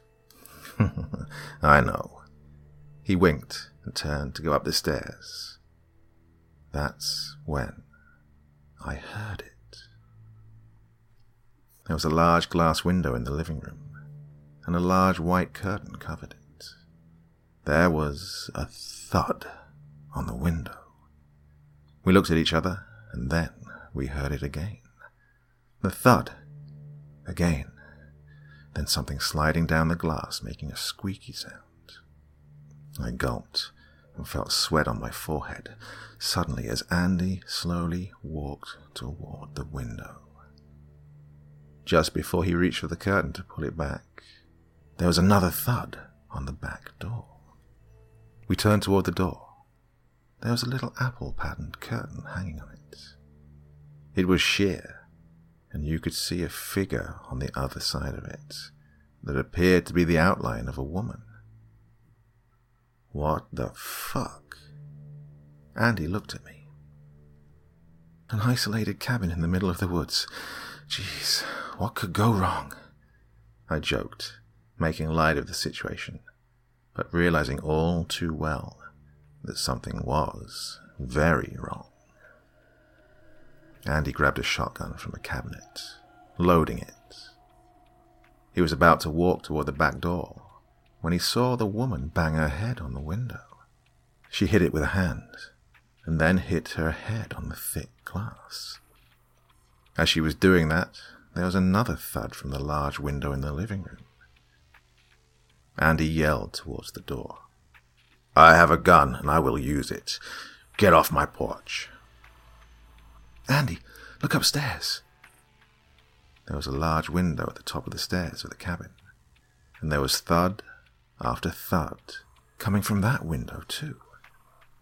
The sounding thuds came in unison as whatever or whoever they were continued to hit every wall on the outside of the cabin. I walked back into the kitchen, and Andy and I stayed close, fearing that one false move could end in something much worse. I looked at the back door, and I saw it then. There was an outline of a woman, or something, with long black hair, just hitting the glass over and over until blood spilled out from its skull. The splash of blood seemed to grow as the creature hit against it again. The creature didn't seem to stop, even though it must have been painful with that amount of blood. I noticed from the upstairs window I could get a better look at one of these things. It was a female creature with black scraggly hair, and it was wearing a hospital gown, and was holding onto the window in the same spider-like manner as the dogmen when they had walked up the walls that day when I'd seen Bill. It had a scrunched-in nose, and the skin was charred, as though it had been set on fire at one time. I stood frozen, and then, from behind us on the other side of the house, it began. This time 2 creatures approached the front door, and they too were in hospital gowns of some kind, with the same hair and faces. This time I got a good look at them. If you've ever seen the movie The Exorcist, the faces of the demonic child, the yellow eyes, the sickly skin, the gross teeth, and unnatural human strength, well, that's what these creatures resembled. The creepiest thing of all, they were all the same. It was as though they'd been cloned. Shit, it's getting in. Andy's hands were shaking as he stood with the gun facing the back door. I stopped moving and looked at the window. Suddenly there was a small fracture in the glass. It slowly travelled up the window almost in slow motion, getting larger and larger until the glass gave way. The glass fell out, shattering onto the kitchen floor. The creature stuck its head inside the newly created opening in the door and grinned eerily at the both of us. Without the glass separating us, I knew then and there it was over. Andy tried and failed to shoot it. As the gun went off, it barely even grazed the creature. It was coming in the door, and others were now behind it. I mouthed the words, "I'm sorry," to Andy, as the ghoul began to crawl inside the broken door, and soon they were going to be upon us. I freaked out, backing away from Andy and crumbling to the floor. I held onto my knees and hid my face in fear of my oncoming death. Andy was yelling at me to get up and run, but I couldn't move. I closed my eyes and began to hum.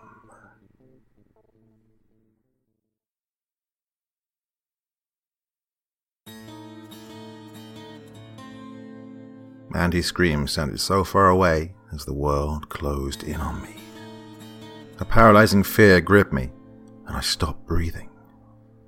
I couldn't even seem to move, even though everything in my mind told me to get up and run as fast as my feet would carry me.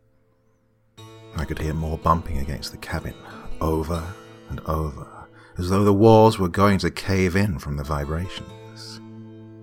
One of the creatures stopped suddenly, as she slowly put her arm through the window of the cabin door, unlocking it from the outside. She crept in slowly, with that Cheshire cat grin on her charred and scabbed over face. Her yellow teeth had small points on them. She crept closer to Andy, slowly. She began to laugh as she slowly walked toward the both of us. Andy was standing above me in some sort of shock of his own, as these creatures were trying to enter the cabin at every chance they could get. It reminded me of an infestation of wasps, with their hive minds all set on one goal: to harm us. The woman stopped unexpectedly and tilted her head down at me. I was still humming something and stopped smiling as she stood there. I had not realized I was even doing it until I heard it. It triggered the others to stop as well, as if they were all communicating with each other. I looked up at the fiend standing within 6 feet of Andy and myself. She seemed to be interested in what I was doing, as if she was suddenly being calmed. That's when I remembered Dr. Zozo telling me music calmed the dogmen creatures. Perhaps it too was something that these creatures would be calmed by. I acted quickly and yelled to Andy, "Andy, go turn on your music." "What the hell are you talking about?" "Don't ask me questions. Just go do it now. Trust me, now." I started to hum or whistle any tune at all. Andy seemed to be confused, but luckily, he ran to his stereo and turned on the radio. At first, it was some DJ talking about the weather, and I almost lost it on Andy. He caught my cue and quickly turned the station. Some classical music came on, and the creatures stopped in their tracks. They seemed to calm almost instantly. One of them began swaying back and forth, and the other, that was upstairs trying to break into the window on the 2nd floor, dropped from the window. I looked at Andy, and he looked at me, unsure as to what the hell was going on. "Music calms them. It was something Dr. Zozo told me. We must get out of here now while we can. If that damn radio stops, we are in trouble. Where are the keys to your car?" I asked him frantically. He reached into his pocket, grabbed his phone, and we both seemed to take deep breaths as we managed to walk past them. Before we did, Andy grabbed the remote to the stereo and turned the volume up to max. It made sense, so that the creatures outside could hear the music too. It was the most bizarre thing in the world. They were all standing in place as though someone had pressed pause on them, and they could not move. I looked at Andy, and we slowly walked past the others that I noticed were just outside the house. There must have been 20 or 30 of them, and they were all just standing there. We got into Andy's car and sped out of the driveway. Within minutes, we reached the highway, and neither one of us said anything for a long time. We were afraid to move still, even though we were no longer in immediate danger. Andy finally pulled over into a truck stop diner to get gas and some coffee. We entered the small diner, and there was no one around. There was a sign that said, "Seat yourself." So we found a booth and sat down. Andy dug into the menu, and I just stared into space, not sure what to say. I'd forgotten about my freaky eye, and when the waitress came over to the table, I saw her glance at me and then roll her eyes. "Hi there. My name is April, and I'll be taking care of you this morning. What can I get you to?" she said in a slight southern accent. "2 coffees, an order of pancakes, and whatever she wants," said Andy, slightly annoyed. I looked at him and I could see he was pissed off about something.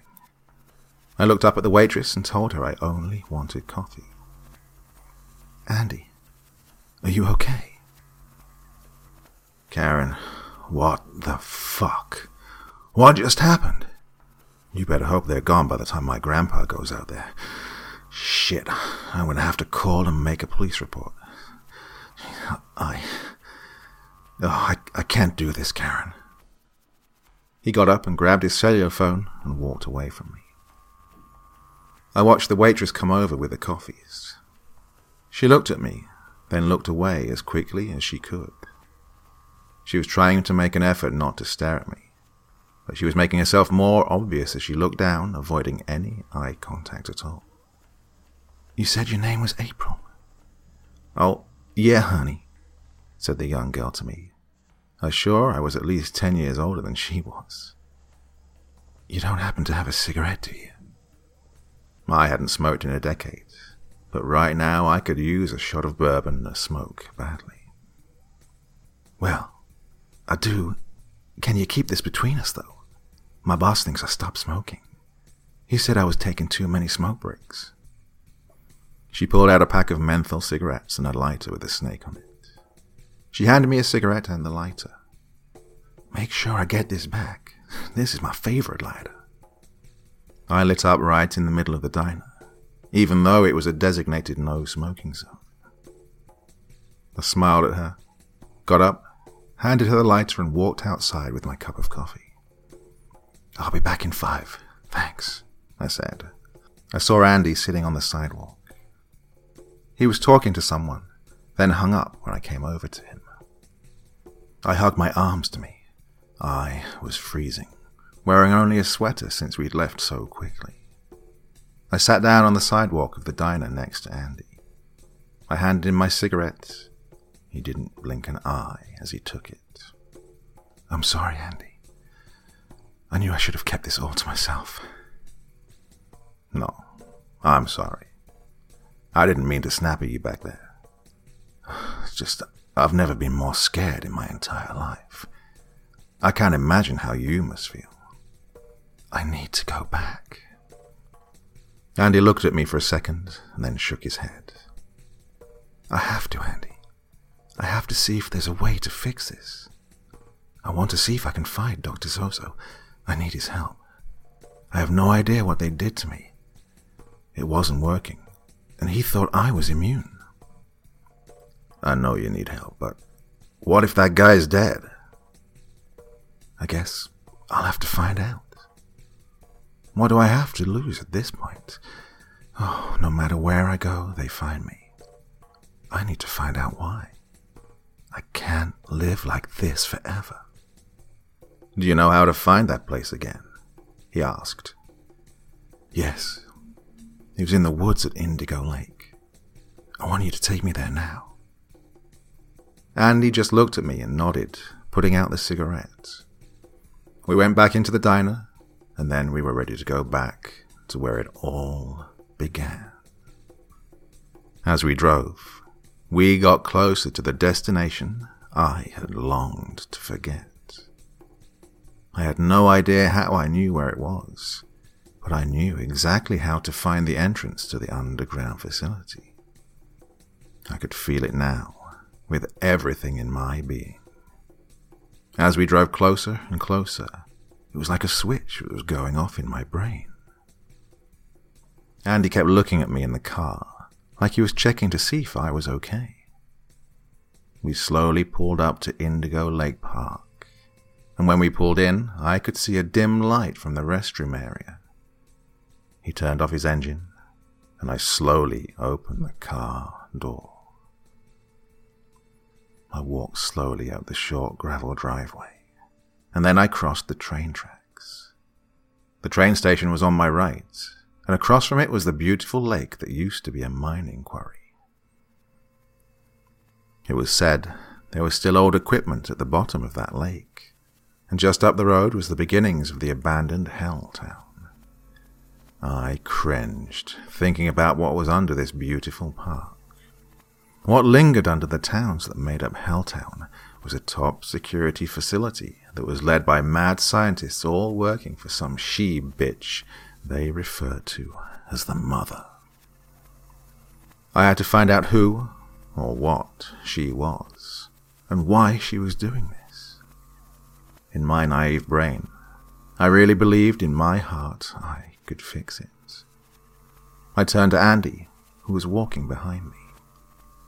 It's so pretty at night under the moon. It's hard to believe that just up that trail and beyond those woods lies hell, I said to him. You say everything is underground? Yeah, as far as I could tell. Then what's that? He pointed to a red light in the sky near the moon. A plane? I said. You ever see a plane that red? Maybe it's just the angle, I said to him. It was perhaps within seconds the light disappeared, and then we both felt a very strong vibration. Something was moving under the ground beneath us. I looked at Andy, and he looked at me, as if to say, what now? I grabbed Andy as we ducked into the tall grasses that grew along the sides of the lake, just as the ripple hit the water.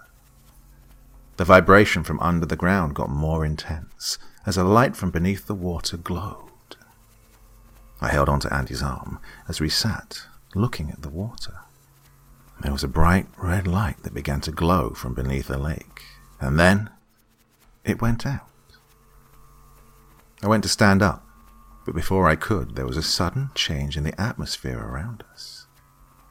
There was no sound that we could make out, and there was a pain in my head. Andy held onto his ears as though they hurt. I noticed it then. The large black shadow that was now taking the place of light that had been there only seconds before. Something large was rising from the water slowly, and as it did, it created only blackness around it as it rose. From the lake came a large cube-shaped object, and it cast a shadow over the both of us. It was roughly the size of a medium-sized house. It came up and out of the water, and soon it floated over the lake. It just hovered there, making not a single sound, nor did it have any light. We watched it for a good 5 minutes before it slowly began to disappear before our very eyes. It faded out, and then we could once again see the moon in the sky. A red light appeared in the sky again, and then a second one joining it. We watched as the lights joined into one, and slowly floated over the forest in the distance. Andy let go of his ears, and all was seemingly normal again. I had no idea where it came from, but I had no doubt it came from where I was going. I looked Andy dead in the eyes, and he seemed to understand. Are you really going to go back in there alone? Yes, I have to. I don't want you to go, Karen. How would I know if you're okay? I'll make sure I find a way. I don't want to use our phones because I'm afraid they'll track you down and hurt you, I said, looking up into his brown eyes. I swear, if I don't hear from you in a few days, I'm calling the police. I hugged him and promised to find a way to reach him to let him know I was okay. I looked past the lake and gulped as I turned from Andy and walked toward hell. I walked up the hill of the paved path and entered the woods that soon engulfed me. It was so dark, I had to concentrate on my whereabouts to ensure I could find the spot that Dr. Zozo had released me from just a few weeks before. It was as though there was a transmitter inside my head. I seemed to think about the door that I needed to find, and then I could see it in my mind's eye. I just knew where it was, and I had to find the entrance. I walked a few yards, and then I found myself going off the paved path, deeper into the trees. There was no longer a path to follow, and the branches and the logs of long dead trees gave me a harder path to create for myself. I struggled against the cold, as well as the search for the secret door to my fate. I had been so tired of being who I was before any of this had happened to me. I guess the best thing is to be careful what you wish for. I touched my face and felt sunken in slightly from the diabolical changes going on inside me. My body was now something for someone's little experiment. I had a hard time thinking Dr. Zozo had done it purposefully to me. I saw the look in his eyes that morning. He was scared. I was lost in my thoughts, and then, as I tried to take my mind off what I was doing, that's when I felt it. It was like the natural air went out of the woods that surrounded me, and I could feel a warm, invisible spot in front of me. It was different from the rest of the area, which was cold and icy from the first snow that day. I approached slowly, and the trees began to fade from view in the darkness. I could see an exit sign appear suddenly in the distance, as though I were looking outside a window from the outside, and that elevator with the glass doors came into view. I grabbed my phone, prepared to play music or something in case one of those dogmen met me at the end of my elevator journey. I stepped onto a concrete platform, and then I could see the facility as clear as the hands in front of my face. A white fluorescent light came on as soon as I stepped inside a doorway just off the platform. I pushed a button on the elevator and a door opened. I took a deep breath as it was now or never. There was a camera on the inside of the elevator, and it didn't look the same as before. Something was different about this already. It was a new security feature, and under the camera was a screen. A robotic voice came over the speaker inside the elevator. "Please activate," it said, so completely unemotional and direct. I didn't know what to do, but I knew within an instant that the security feature would cause whoever was now in charge to be upon me within a matter of seconds. I bent over to see the screen, and if there were any buttons I could press to override it. Not sure why I thought that suddenly. I had never been a technical person, yet somehow I was able to understand this. A red laser suddenly came on and scanned my face. It seemed to stop and linger around my left eye. "Activation is a go," said the strange robotic voice, as the elevator closed its doors on me and I began to descend into the pits of hell. I wondered what was on the other floors, as I descended to the underground and back to the place I had only now dreamt about in my nightmares. I was scared, but there was a familiarity about it that was bordering on comfortable. I knew what to expect, and even though I was scared to death, I had to find answers, and maybe even find Dr. Zozo, and see if there was a cure for whatever was going wrong with me now. There was a jolt when the elevator stopped, and the doors slowly opened. There was already something different about it when the doors opened to that hallway I'd become so accustomed to. I couldn't see a thing, as the lights they once used in the hall were now gone, and it was pitch black. I slowly stepped out of the elevator, and all the glass cages were now dark, and they all had green glowing handles on all the doors. It appeared to be a new security feature as well. My heart was beating so fast as I walked slowly down the hallway. I was hoping to find someone that had worked there when I had been held captive. So far there was no one around as I walked down that lonely, dark stretch of hallway. I peered up at the glass and my breath was taken back as one of those odd creatures stared back at me from a corner of the glass cell it was in. The eyes glowed like a panther, and when it appeared closer to the glass and put its face into view, I nearly fell back in shock. "Dr. Zozo!"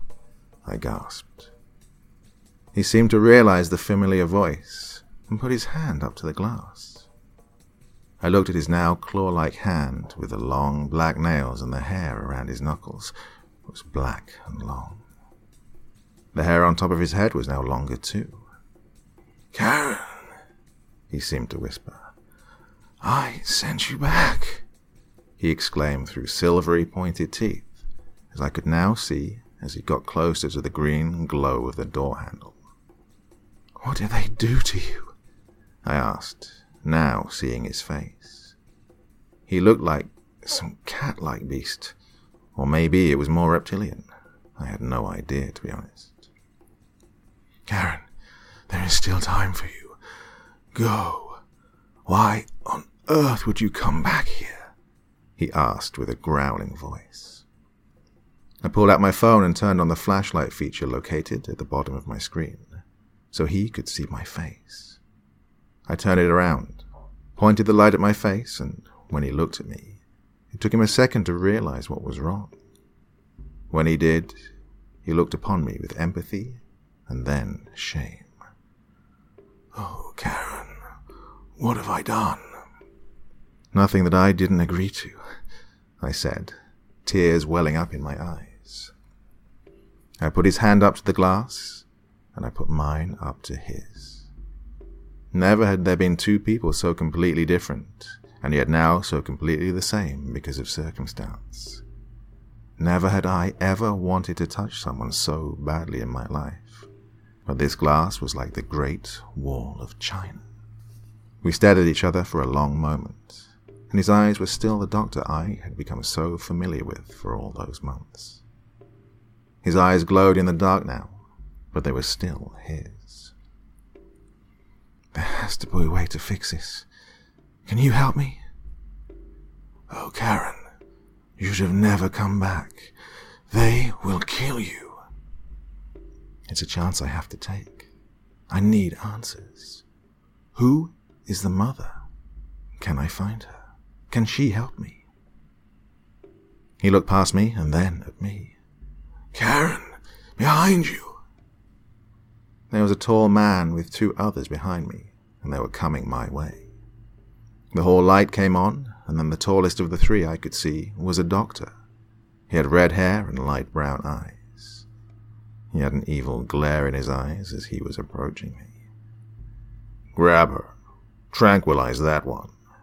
He will be upset when she's taken, and we don't need his outbursts again. Last time he nearly broke the glass." "Who are you?" I asked. I could see Dr. Zozo noticeably agitated and pacing back and forth. He was thinking of how to stop it, as I could almost read his mind. His cat-like reflexes became even more obvious when he jumped from the ground all the way up to the bunk bed in his cell. I hadn't noticed how tall the cage cells were.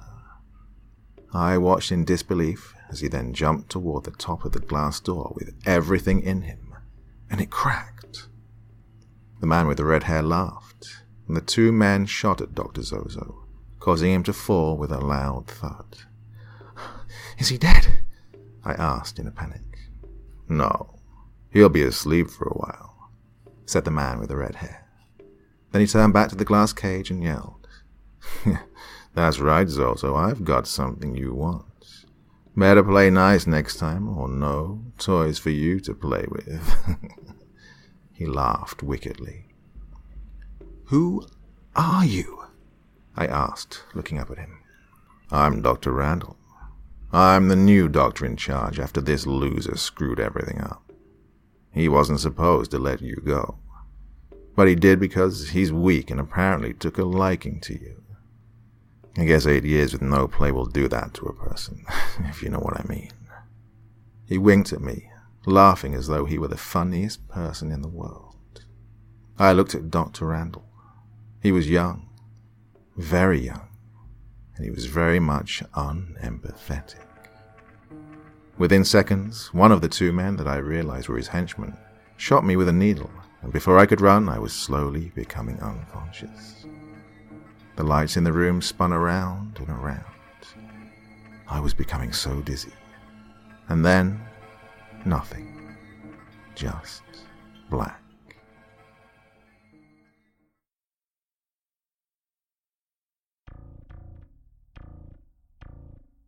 To the authorized men of science, be that which belongs to science. Woe to the child who believes himself wiser than his parents, to the man who acknowledges no masters, to that dreamer who thinks and prays by himself. Life is a universal communion, and in such communion do we find immortality. He who isolates himself is given over to death thereby, and an eternity of isolation would be eternal death. I awoke strapped to a table, naked, and my head was killing me. There was only a sheet covering me, and the cold ripped through my bones like a razor blade. It felt like I was in a freezer, being preserved like frozen meat, just waiting to be thawed. My legs and arms were strapped to a metal examination table, and deep down, I knew I'd reached my end game. Sudden fear gripped me that I'd made a dire mistake coming here. What door had I opened to invite this into my life? What on earth was I thinking? I now knew I was in the hands of pure evil. I could feel him behind me. I sensed there was someone in the room with me, and when I turned my head in the direction behind me, I could sense him. Dr. Randall stood behind me, just watching me. His bedside manner was so far removed from Dr. Zozo that I could feel the ice in his veins. I just trembled there, suddenly realizing it was getting colder by the second. I heard him move in my direction, and he injected me with something. It burned, and I became instantly nauseated. There, my little pet. Soon the pain will subside. I moaned, feeling so ill that I couldn't move. My head was spinning, and my body began to ache. I could suddenly feel my hands shaking, as though they had a mind of their own. I began having what I could only guess must have been a seizure. I felt my body disappear beneath me, and my eyes rolled back in my head. I began to tingle and feel the loss of feeling slowly move over my body. It was barely noticeable at first. I began to feel burning in my abdomen. I heard him laugh at me. Instead of helping me or reaching out to see if I was okay, he seemed to take sick pleasure in watching me suffer. I just laid there, after feeling weak and wishing I could die. The pain from my abdomen went down my lower back to my legs, and he came over and directed a small flashlight into my face. It burned my retinas, and I couldn't blink. My biggest fear was that he had cut off my eyelids because I couldn't seem to feel the skin above my eyes. I realized he had my lids pinned back so that I couldn't close my eyes. The desire to blink was gone because whatever he had given me stopped any feeling in my eyes. I slowly began to realize, after the painful sensation, I was now paralyzed all over my body. I thought perhaps I was dead and that I was seeing myself being given an autopsy. Unfortunately, I was still alive, as I heard rubber gloves being put on with their squeaky elasticity and the movement of him undoing the buckles around my ankles. He moved toward the bottom of the table and put my legs in stirrups. I began to breathe and pant in fear of what was going to come next. He began to examine me. Humiliated, I just laid there. I was limp as I felt the pressure of him using his hands to examine the inner parts of my body. He was so matter-of-fact, and it was as though it was being done to an animal. I fought off the urge to cry. Not that I would have felt the tears rolling from my face anyway. It looks like you have never had any children. That may be an issue. First-time mothers always have a hard time. Let's face it. The babies you will have will be like no human child. He laughed to himself and then stood over the top of me. He came very close to peering into my face. He was so close I could smell his bad aftershave. At least you're good looking. That always makes it easier on the mate. It is nature after all. No one wants to fuck an ugly girl. He treated me like I was a piece of garbage. He didn't care 1 ounce what happened to me. I'd been scared before, but when this man touched me, I felt like I was being assaulted. He didn't care about me or my well-being. There we are. Look, you're almost ready for him now. The way you are changing, you'll be ready, physically at least. The sudden feeling began to come back to me, and I could feel my legs heavy, and my mouth as it just drooped open, suddenly becoming wet with saliva. He pulled the pins from my eyes without any warning, and I screamed. He pulled down the sheet that was over the top of me, and just stared at me. Then, without any rhyme or reason, he put his head on my chest. I swallowed hard, tensing up. My arms were still strapped down beside me as I took in short breaths. My eyes were so dry as tears began to slowly well up in them. You have a healthy heartbeat, Karen. That will be efficient when you have to run for your life. I just looked at him in disbelief, and when he noticed, he smiled and patted my cheek with that stupid glove still on that he'd used to examine me. Yes, you will run. They like the chase when they want to mate. Leaning up, away from me, pulling off his rubber gloves, he undid the straps my arms were in and pushed my legs together, putting the sheet back over me. Do you like games, Karen? I love games, especially Marco Polo. That was always my favorite. He laughed giddily. I didn't respond because my lips couldn't move and my body was still weak. My head felt like it was going to explode suddenly, and my teeth hurt. He pushed me up quickly from where I laid, causing even more dizziness. I can tell by the look on your face that there is a good possibility you have. He threw a hospital gown at me to put on. He walked over to a screen on the wall that I could only guess was a hospital chart of some kind. Then I heard a woman screaming from another room near mine. Oh, goody. Another is being born. My little shadows. That's what I call them, you know. They're mine because I make them. He walked out quickly, leaving me alone. I began to cry as I clung to my hospital gown.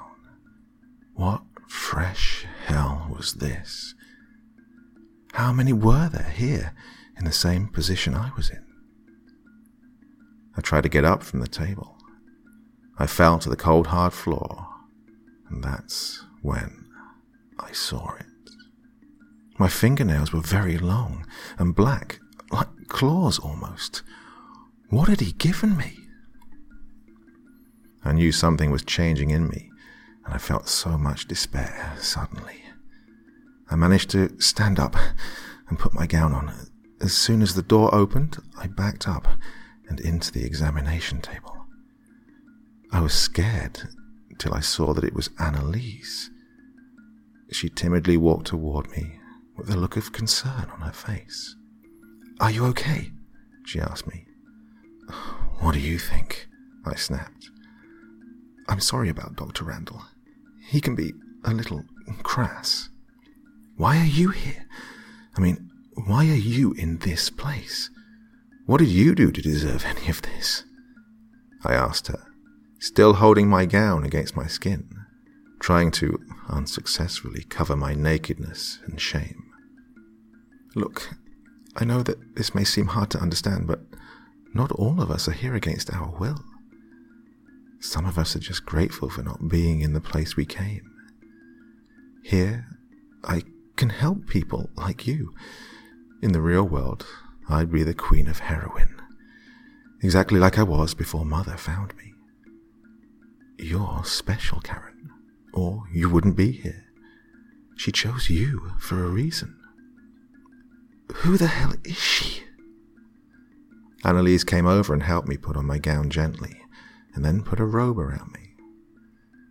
"You'll meet her soon, once you've passed the test. She knew you would be back, you know," she said simply, as though it didn't matter she was telling me something devastating. "What do you mean?" "Dr. Zozo didn't know it, but they put something in the injections that would make it work. Even he didn't know it. He would have stopped it. He's a purist. He likes things to be just so. That is why he's in the situation he is in. He asked about you. I told him you were in good hands." I was far from being in good hands, and I realized I quickly had been betrayed by Annalise as well. I had no more friends here now, I thought, as I looked down at the floor, slowly moving my eyes up to my blue feet and legs. My toenails were faded yellow, black and blue, as if they'd been hit with a hammer. I used to once take such good care of them with pink nail polish or red in the summertime, and now I felt and looked like a zombie. Something was wrong with my face, and I didn't want to see what it was. The curiosity was driving me insane, though, and so I looked at my reflection in the glass that surrounded the examination room I was in. My hair was the only thing that resembled my former self. I cried inwardly as I saw my skin and body. I was thinner than I was used to, and my once full cheeks were bony and sunken. I was taken to a new wing of the underground lab. Annalise took care to ensure I was made to be comfortable, but the room was cold and very hospital-like. It wasn't the same room I'd been in before, and part of me longed to be back there where I felt safer. I lay down and cried myself to sleep. The dreams of him began that night. I could never see his face, but I knew it was some form of man-like beast. I always felt those teeth inside of my neck and the claws inside my back. The cutting of flesh in a mating dance of some sort. The pain didn't bother me in those moments either. And then the cold, harsh reality of who I had become always woke me. I saw eyes looking back at my own, yellow and black. Oh, and those teeth. I woke in a sweat, and then the door opened just as I felt incredibly sick to my stomach. Dr. Randall was coming in. I wanted to run from my bed before he reached me. He approached me and whipped off my blanket. There was blood on the mattress. I had no clue why. "Oh, good, you are ready," he said, smiling. There was a tall nurse wearing a black uniform behind him, and he wore a black doctor coat. "Ready for what?" I asked in a panic. The games. Now, get up. I was led against my will to a room with a cube-shaped box. I stood watching as it lit up light blue as I walked into the room. It was some sort of laboratory with high walls made of glass, and there was strange equipment that reminded me of a science fiction movie. He opened one side of the black cube with the blue illuminating light and shoved me in, slamming the door to the opening. I was now crouched in a 3-by-3-foot shaped box. I started to slam my hands on the door, but it wouldn't open. I felt the air began to leave my lungs, and now, no matter how hard I tried, I could not get that door open. You can open the box, Karen, if you have the will to live. His voice came into a tiny speaker inside the box. You have to use your mind. I knocked on the door again this time with my fists, and still, nothing. I heard his menacing laughter taunting me as I tried kicking it as well. My fingers were soon bloody, and the air was going out of my lungs quite quickly from the panic. I felt as though I were being buried alive. God, you bastard! Let me out! He laughed again. Tell me, Karen, have the dreams begun yet? I paused then. How did he know? Oh, they are quite natural, I can assure you. If you don't have the scent and the desire to mate, you will be of no use to any of them, and they will kill you, ripping you piece by piece. I started to cry again, and then I closed my eyes. When I did, something in my brain clicked. I didn't know if it was desire or ability or both, but suddenly I could now see how to open the box, although I had no idea how I knew what it was I had to do. I concentrated on the particles of the door and the seam that locked it shut.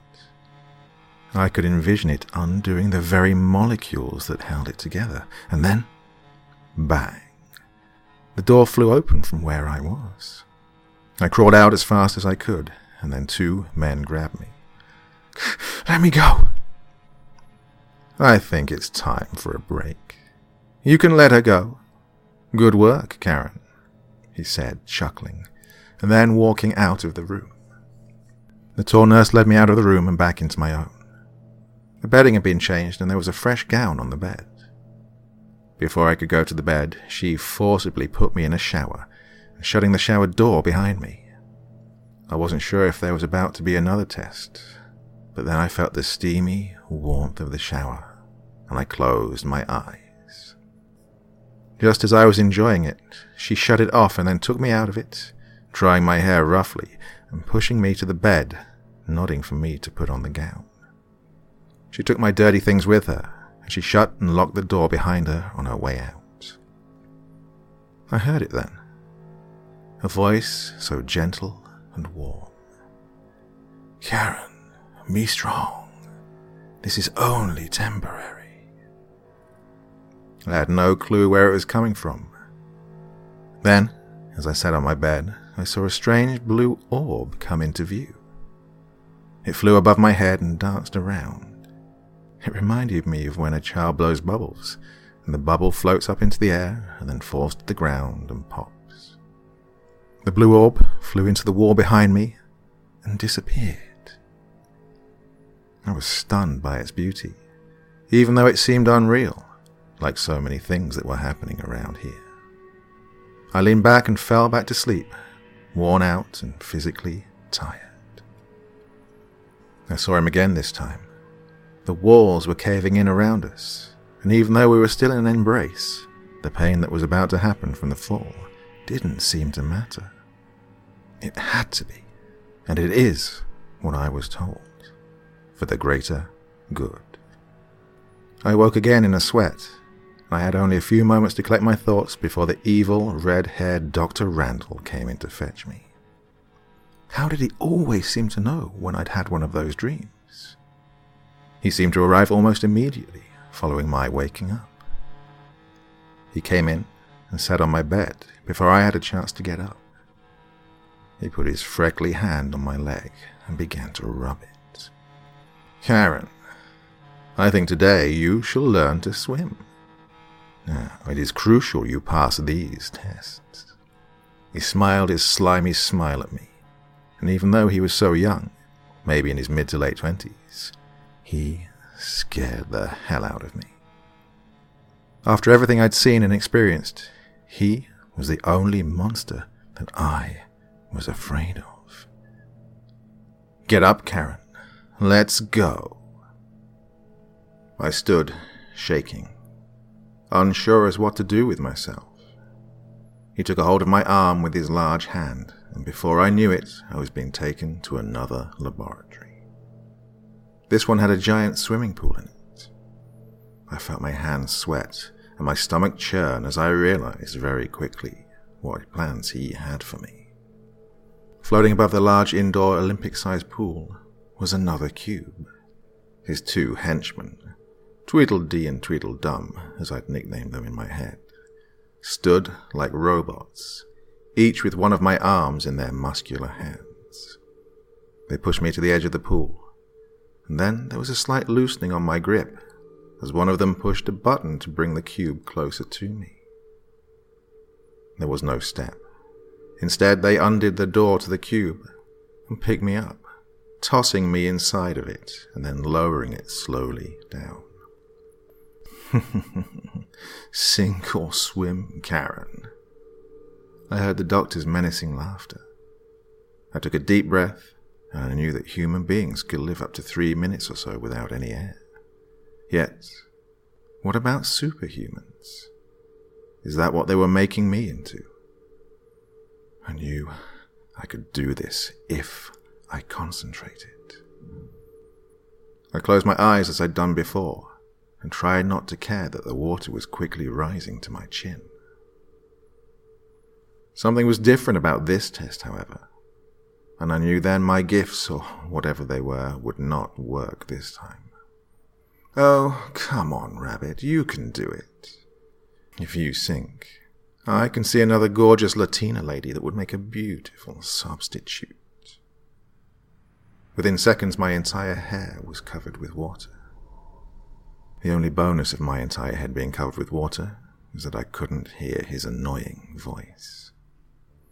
I had only one thought, besides the impending doom of death. How did he know about my friend from work, Louisa? She and I had worked at the same law firm in Cleveland. She was the personal assistant of the head attorney, and I was the data entry clerk. That is, before I became a lab rat. I would never let him go to her, so I had to think of a way to escape, and do it fast. Water covered my ears and my mouth as darkness settled all around me, and for a split second, I welcomed death. Only death meant more death. I knew then they would not stop until they finished what they'd planned. I became calm suddenly, as though I could somehow meditate, finding a sort of zen. I imagined air coming into the cube, and I saw it in my mind's eye, causing it to blow apart like an air balloon that would soon pop. I heard the screeching of the air entering the cube, and then it burst, just as I'd envisioned it in my mind's eye. I kicked the bottom beneath me and pushed myself to the top of the deep pool. When I reached the top, my lungs filled up with oxygen I so desperately craved, nearly passing out. Tweedledee and Tweedledum jumped in to fetch me. I saw Dr. Randall come over and reach his hand out to pull me out of the pool. I pushed it away, using all my strength to pull myself out. He just stooped down to get a good look at me. He nodded, then gave me a wink. "Good Rabbit. Are you wet because of the pool, or are you just happy to see me?" He laughed. "Oh, go fuck yourself, pig. I like your enthusiasm, Karen. Someone else will too. Take her to the cage." I scowled at him and didn't care where he decided to take me. I was determined to fight if I had to. What more was there to test? I'd passed them all. Tweedledee and Tweedledum led me to a large glass cage with a divider in it. On the other side of it was a man, or a creature, or, well, I couldn't say for sure. It was crouched in the corner, and was missing nearly all his hair, with a long, Frankenstein monstrous scar running along the left side of his scalp. Was this another scare tactic? Well, I would show them. What was one more boogeyman? It was Tweedledum that pushed me into the room, with brute force, and the smile he had on his stupid mouth made me spit into his face. He didn't like that, and hit me across the face. I fell to the cold, hard tile floor. It was lined with white and black tiles, like a chessboard. Blood fell from my mouth, hitting the white of the tile, and it looked so red. I realized I had sharper incisors, like a vampire. When the hell did that happen? How did I not notice this before? I looked at him with the look of someone that would murder if given the opportunity. I started to envision him catching on fire, hoping that he would spontaneously combust. He noticed a blister on the top of his hand and immediately backed out of the room. As soon as he did, my powers were useless. Dr. Randall came over to the glass window. Rabbit. He shook his finger at me. Now make my mother proud. Why didn't you say hello to your new friend? Rolling my eyes, I looked over to the man on the other side of the glass. He was facing the corner and didn't move, as though he was full-blown catatonic. Dr. Randall left me alone, and then the lights in the room dimmed, and besides the man on the other side of the divider, I was completely alone in the darkness. I went and sat on my twin bed that they'd furnished me with. Out of boredom, I looked up at the man. What was his deal? "Hey, you!" I yelled. He didn't respond. He just stood there in the corner with his back to me. "Hey, man, what's your deal? What creature of the night are you? Dog man? Panther man? Lizard man?" I started to laugh. It was so ridiculous.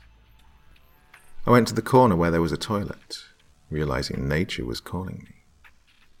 As I sat there, I looked over to the man, who was still just standing there. When I finished my business, I cleaned off and stood up, walking closer to the man from my side of the divided glass. There were holes in it, so I knew he could hear me. He still didn't move, so I gave up and went to lie down. As I was lying, there, just staring up at the ceiling in the dark room, I felt him then. The man turned towards me, and finally I noticed he had yellow, black eyes like a cat. The rest of his face was normal, except he too had large incisors that were vampiric in nature. He just looked at me, and then shook his head. "Oh, when will you learn, Karen?" I looked over annoyed, and then hope rose in my soul. It was Dr. Zozo. Well, I live and breathe. Charlie Zozo. I sat up and walked over to the glass to get a good look at him. "If only you would have stayed away," he said, looking wounded. "How could I? My eye glows like metal. I was hoping you could fix this. I see now that isn't the case." He stepped closer to me. His face was the same, except now he had no hair and his eyes were like a nocturnal creature. "Are you okay? I don't like to see you hurting," he said in his typically overly concerned tone. "I think it's obvious at this point I can take care of myself." "Jesus, man, you look like shit," I said, astonished at how bad he looked as his face got closer to the glass. What had they done to him? I will take that as a compliment. Thanks. He managed to smile. I mean, you look like they just gave you a lobotomy. What did they inject us with? Do you know? I had so many questions. I believe they want us to become stronger for the final step. It is the only way she will know that you are right for the endgame, so to speak. I don't get it. Why did they stick you in here with me? Oh, you are top reader now, Karen. You work for her. Tell me you aren't that naive. Why do you think they locked you in here with me? He started to laugh. Oh, I said, embarrassed. Isn't it a little hard considering there's a large sheet of glass between us? I laughed nervously. Oh, it's okay, Karen. It's not at the top of my list of things to do right now, he said, rolling his eyes at me. I think if we work together, we could get out of here in one piece. You're right, but why would they think that would happen anyhow? The injections can make you a little, what is the word I am looking for here? Charged. It's okay, you can say horny. I started to crack up. Oh, in all seriousness, do you have any idea if there's a cure for what they've done to us? Yes, I believe there is. You must get through Mother to get it, though. There is a large area beneath where we are that is a room made of all blue light. I have seen it only once. If you can get in there, you have a better chance of finding it. Where it is from there, I cannot say for sure. In the meantime, dinner has arrived. There was a short, heavy woman that came up to the glass, wheeling a large cart with 2 dinner trays on it. It was some sort of stew and bottled water. How nice of them to give us the 4-star treatment, as we were now living in cages like the animals they'd turned us into. I took my bowl and sat on my bed. The woman soon left, and I looked at the stew, afraid to even eat it. I was realizing how hungry I now was, and I looked over to Dr. Zozo, who was devouring it like a beast. I watched him licking it up like some sort of dog, and then he threw the bowl down on the ground. He looked up at me as I just watched him in astonishment. He had soup on his face, and as he wiped it off his chin, licking it off his hands, he looked over at me. Better eat up. You will need your strength. What's in it? I asked, looking at the mystery meat in my food. Who cares? Just don't think about it. Eat. I ate it slowly and sipped on the water I was provided, and then got extremely tired and then laid down. I felt better because I wasn't alone anymore. Having him here, even if it was on the other side of the glass, was a great comfort to me. I looked up at the ceiling, and I realized they were acclimating us to each other like betta fish. When I was in college, I used to have a friend that would breed betta fish. The one thing you learn is that to mate them, you must place the male and female in bowls side by side. After a time, the excitement will grow, and the male will sometimes jump from one side of the bowl to where the female is to fertilize the egg she lays. If I was right, that was exactly what they were doing to us. Are you asleep? He asked me after an hour or so. No, I can't sleep either. You want to play word games? I laughed. What do you have in mind? I have no idea. I Spy, maybe. Sure, you first. I spy something yellow. Too easy, your eyes. Damn, you are good, he chuckled. Okay, my turn. I spy something white. The walls? No, guess again. Your hair. He laughed. No, my home. I'm picturing it now in my mind's eye. I just want to go home. I'm done playing these games. I regret ever meeting Drew. I'd never be in this mess. The only good thing, I guess, is, well, I met you. You've been a good friend to me, I said, beginning to cry. He sat up in his bed and walked over to where I was sitting.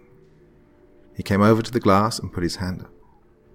Karen, you will find a way out of here. I know you will. Me? What about you? I'll make my way. I always do. I turned away from him in my bed and began to sob. I just wanted to go home. It was like something was breaking me in half. There was so much I longed still to do in my young life, and this was not it. I closed my eyes and tried to sleep. I woke up in a sweat, and I could feel him. His eyes were on mine, and there was something in the air, like electricity. I was afraid to look at him. In this moment, he scared me to my core. He uprooted my very being, and it was hard to fight what was about to come next. The glass cracked before I could stop it, and the room seemed to devour the both of us. I was in his arms before I could stop it. We were no longer in control of ourselves. Whatever they had given us caused an animalistic need that went beyond basic attraction. I felt his arms around me, and then I blacked out. When I awoke from the fever pitch of the moment, I looked around. The evidence of the crime we committed against each other was all around me. The walls had cracks in them, and there was glass covering the floor.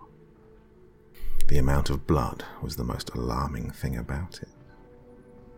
I was naked, except for the blood that covered me, and in the corner lay a man, possibly dead. At least, I thought he was. When I approached him, I was too afraid to touch, as he had gashes all over his body and glass in the bottom of his feet. I looked for something to wrap myself in. I grabbed a sheet from the floor and put it around me. I was sore all over, and I crouched over him. He was still breathing, thank God. I put my hand over my mouth in a panic. I heard fast-paced footsteps coming in my direction. The door to the cage was open just a bit, and I wondered if it was the result of our actions. I didn't want to leave Dr. Zozo there on the ground, possibly susceptible to the elements of this place, but in that moment I had no choice. I looked at his face, and his eyes were closed. I stroked his head. I'm so sorry. I must find a way to fix this. Please, forgive me. I kissed his forehead and ran from the room. My heart broke for him, and all that he had endured, but I had to find the cure, and a way to stop these madmen. When I got to the end of the hall, I looked behind me. Bloody footprints covered the hall, and I knew, no matter where I went, they would find me. I took off my sheet and wiped my feet clean, and tried to clean off the hall, so they couldn't see which direction I'd gone in. I heard Dr. Randall. He'd found Dr. Zozo. In my head, I heard it then. I could hear Dr. Zozo talking to me telepathically. How the hell was this possible? Run, Karen. You must run. Find Mother. They're coming. At the end of the hallway, there were two choices, left or right. What choice should I make?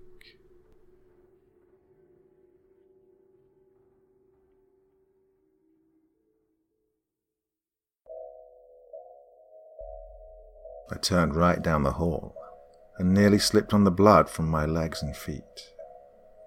I tried to keep the sheet wrapped around me, but it kept slipping. I could hear Dr. Randall's footsteps behind me, but I kept hearing the voice of Dr. Zozo inside my head, telling me to keep going till I reached the end. I fell and found myself crawling towards the blackness of the end of the hallway. I could feel it, and it was a strong vibration of some kind. And then I heard her. Mother. Karen, come to me. Come to Mother. I have much for you to live for. Follow my voice, Karen. I kept going further and further into the void, and then I could no longer hear Dr. Randall's footsteps behind me. It was as though she were blocking them from me. I stood and slowly walked toward a steel door as wide as the hallway itself. It slowly slid toward the right, then opened into a dark room, and it was a smell that caught me off guard at first. It reeked of death and decay. I could see her, or whatever this mother was, as a brown, slimy thing that was slithering across the floor. It stood slowly, and the skin from it hung from her as though she were melting. She was yellow and filled with pus, as though she were an infection with eyes. Her dark black eyes were almond-shaped, and they just glared at me as she came closer and closer.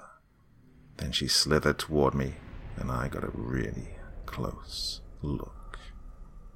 Her breath was the worst thing, as she opened her mouth.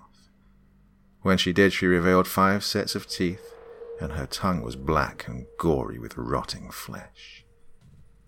She looked deep into my eyes, and I couldn't look away. I clung to the sheet that was still wrapped around me, but I couldn't move to run. I knew then and there she was the queen of the hive, and any wrong move I made would end up with me on the cutting room floor. Karen Evans. Karen Evans, what a fine sight for my weary eyes. Her raspy voice slithered. What do you want? My voice tremored. Your body and your soul, of course. I will reward you for all your efforts. Karen, you are already my child of darkness. What are you talking about? I looked at her. I studied you for a long time. I never wanted your friends. I only ever wanted you. I led them to me to find you, and I saw you inside Drew's mind. I knew then who you were and what you were meant to be.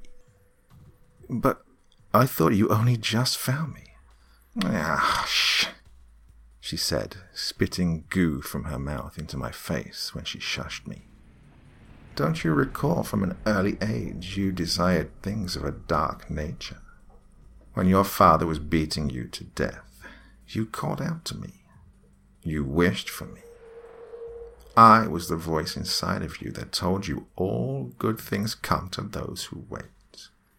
Did you ever wonder why his cancer spread so quickly? I was your fairy godmother, my sweet, sweet Karen. Then you wished for Sam to die, and poof, he was gone from your life like a mosquito being squashed. No, I never wanted Sam to die. I loved him.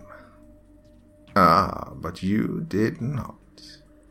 The night he decided to take what wasn't his, when he spread your legs against your will, and then his drunken body got into that car to never be seen again. You wished then he would not make it home alive, and then I made it so. No, I just wanted him to get caught by the cops. He never hurt me. He never did that. My voice trailed off, only recalling what my mind had wanted me to remember. Yet, Sam had hurt me that night, and I had told him to stop, but he didn't. I was recalling it now with a clarity I'd no desire for. She was filling my mind with darkness. It wasn't as concrete as all that. We'd had rough sex before, plenty of times. It wasn't rape, it was just sex. Kinky, but that's all it was. You felt it after you got the call. Do you recall what it was, Karen? Her voice slithered like a snake. Yes, relief. I bowed my head in defeat. The tests were to prepare you for this moment. The more we studied you, the more we made you compatible with me and my kind. You see, Karen, we come from a far-off place, and this planet is due to descend into dust. I just want to take what is mine before it goes. Like looters. God, you make me sick. I backed away from her. I guess you could call us that. But look at everything I have done and will do for you. I will give your body and soul everlasting life. You will have control over all things. This is a gift. Take it. I looked around the room, trying to find a way out of there. She was on to me before I could move away. You ungrateful wench. She grabbed me by the throat with her black nails cutting into my skin. You are already carrying the child that will be born where we are going. I had to have an insurance policy.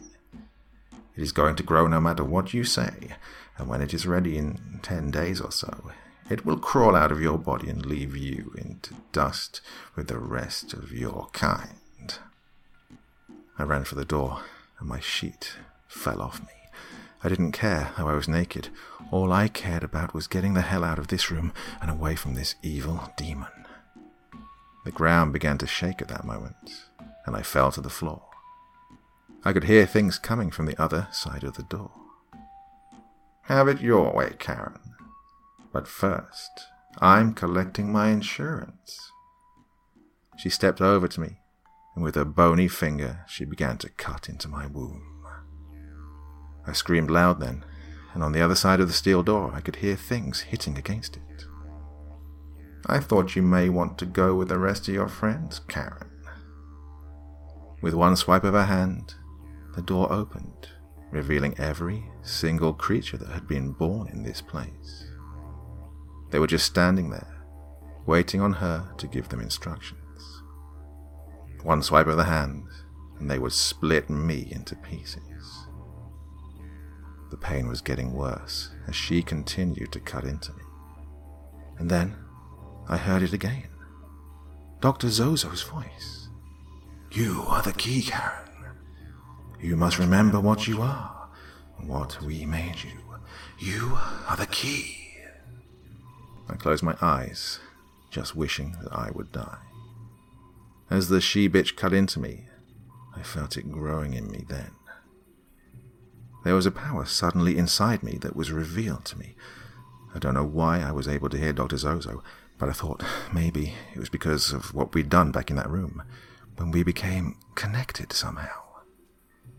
I could feel her strength weaken.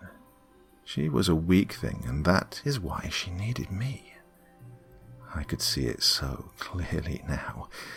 She stopped for a moment, leaning into my face. Karen, are you thinking you can stop me? Can you really stop all of us? That's when I saw them. Every creature was in that hallway, beginning to come closer and closer to me. I clung for life beneath her grimy fingers that were still clutched around my neck, as the other one made a large incision into my abdomen. I closed my eyes, and I began to recall things in my life and things that had changed me. The tests, the cubes. If I could get out of those, I could get out of this mess. I had to. I quickly racked my brain for all information, and it all came so fast, but one thing stuck out more than anything. I closed my eyes, recalling a session where Dr. Zozo gave me a test after I had arrived here. Karen, it is called remote viewing. Do you know what that is? No, but I suppose that's going to be another one of your lessons, hey Doc? It is a visualization method. The military uses it from time to time to find out information using their mind. Some of the drugs we have given you will help us determine if they are in fact working. Let us begin. He'd held up a photograph. Karen, what is this? Seriously? A mouse? Okay, what is this? He held up another one this time, of a rabbit. Rabbit? What's up, Doc? I joked. He smiled and then went on to another one. Lizard, what's the point of this? One more, he said impatiently, and held up a blank photo of White. It had nothing on it at all. Is this a joke? There's nothing on it. Ah, Karen, humor me. Look at it deeper. What do you see? What is the first thing that pops into your head? I have no idea, I sighed. Ah, Karen, I want you to close your eyes, then draw on this piece of paper what you see. I closed my eyes, and drew a woman with short hair standing in the kitchen. She had orange juice in her hand and was pouring it for 2 boys. I focused on them further and realized they were twins. He watched me gulping hard, taking a deep breath as he focused on me. When I was finished, an entire random scene had unfolded before both our eyes. He looked at it for a long time, then looked up at me.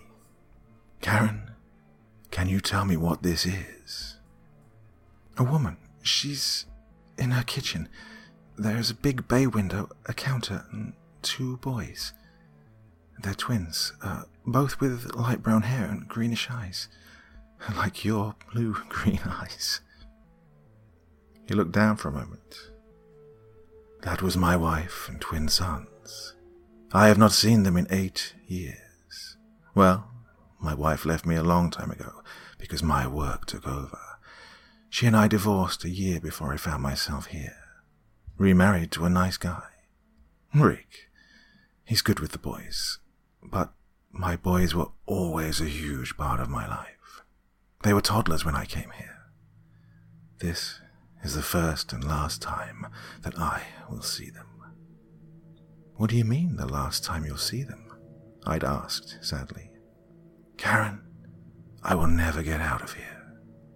You gave me a chance to see my kids one last time. I'd forgotten it soon after it had happened, but he taught me something then. I now knew how to use remote viewing to find a way out of here. I began to envision the thing that could stop her. I smelled it then. The creatures began to scream one by one. Something was hurting them. I saw in my mind's eye the tunnels. The other floors contained tanks of formaldehyde and gasoline, which was used to heat the tanks to keep the creatures inside them warm, like a womb. I concentrated on those then, and in the gas lines, I envisioned the fires heating up higher and higher. I saw her glaring into my eyes, and then she stopped holding my neck. I was becoming too hot for her hand to touch. I concentrated on burning them each, one by one. I didn't care. The screaming worsened, and they began to scatter all around the halls, running away from the building. I held on, still concentrating on her, and then her weak, disposable body began to literally melt. I was sweating profusely, and the blood on my abdomen had begun to clot. There was a loud explosion, and then there was the fire. The fire came down each tunnel quickly and destroyed everything in its path. I moved from my spot, quickly running down the hall before the fire could get to Dr. Zozo. My fears were suddenly realized, as the man I had grown to love in a weird way was now dead at my feet. His body too weak to move, he'd been caught up in the smoke and heat from the tunnel explosions. I used my hands to close his blue-green eyes, and then I ran for my life down the hall. When I went to go from the room, Dr. Randall was laying on his back as his legs were ripped from his body. "Look what your boy did to me," he said to me before I turned to leave. I looked at him for a long second and then left the room. "Please, kill me," he screamed as I walked out and ran down the hall. My body slid down the hallway as I slipped over blood and other unmentionables. At the opposite end, there were bodies of creatures just lying dead. I had to slow my pace to step over them all. I paused for only a few seconds as I saw Bill. His body limp and dead, just like the rest. I was saddened, but I had no time to think. I ran to where I knew I could find an exit. I found the tunnel that led to the sewers above ground. I could hear that bitch behind me then, before I jumped backwards as she crawled toward me in a mushy mess of burning fire. I blew her a kiss as she spread apart like a feather to the wind. I jumped down a large chute that led to the sewer tunnels, and I felt the water boil behind me as I fell. Before I landed into the gross-smelling sewer tunnels that led back to the end of the water treatment plant, there was a huge explosion. I knew then that I had done it. I had ended the hell that was made for so long under those grounds. I was able to call Andy after the smoke had literally cleared. Some hikers found me wandering around, and I'd forgotten I was naked. It would have been embarrassing if I'd not been through so much already. Andy sped up the drive so fast he almost hit an older gentleman with his walker.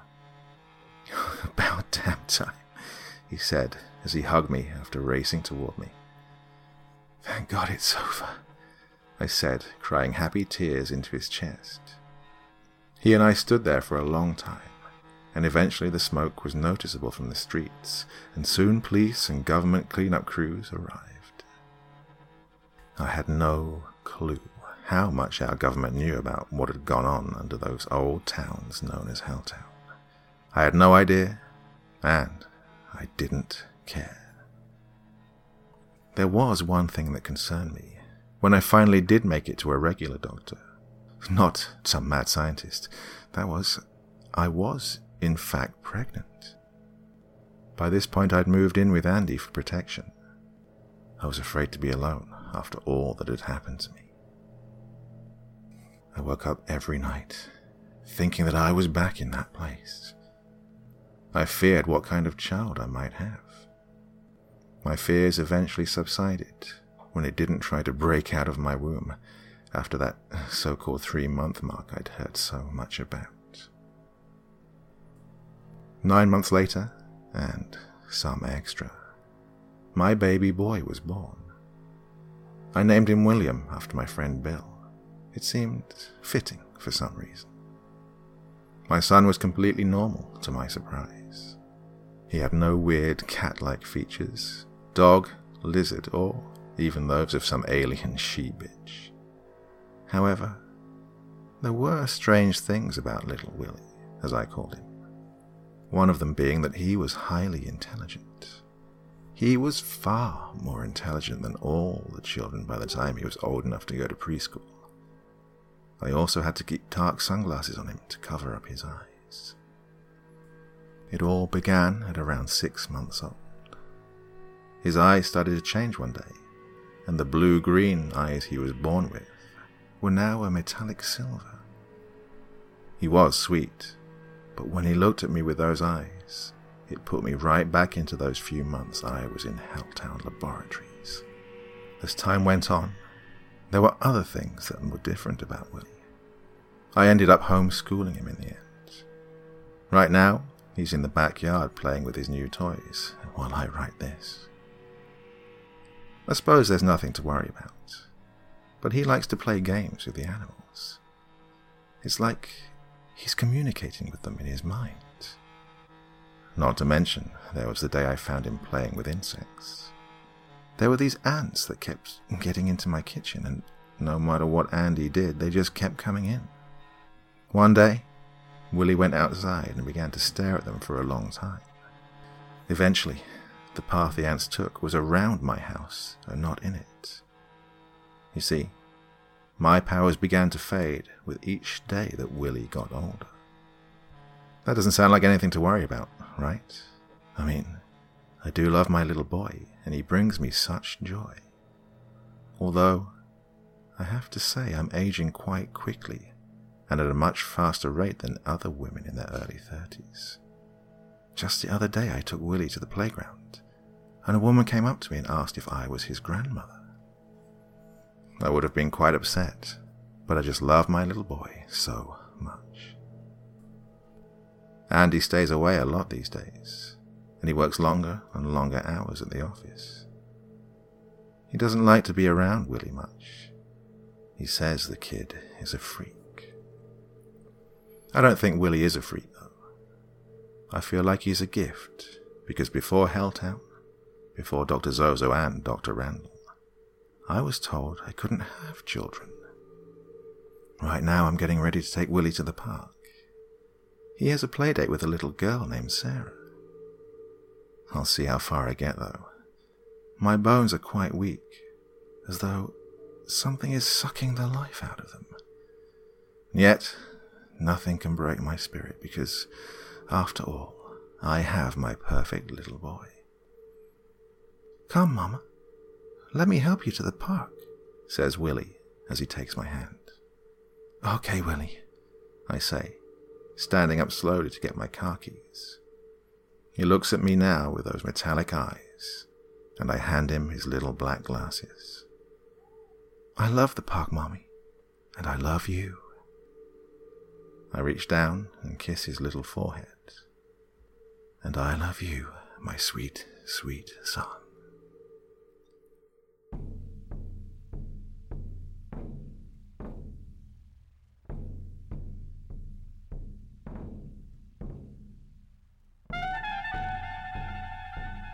So there you go.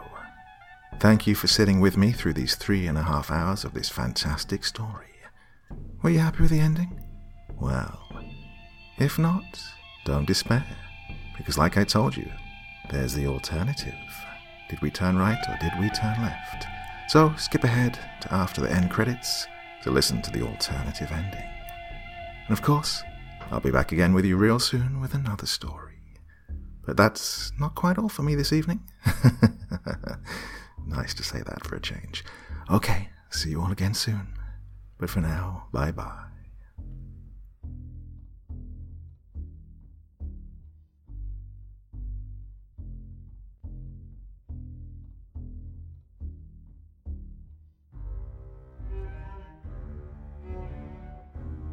Thank you so much for choosing to spend your time listening to me. Now, if you enjoyed the Dr. Creepin experience, then come find me on Facebook. Come chat with me on Twitter. Listen to the background music and download it if you like on SoundCloud.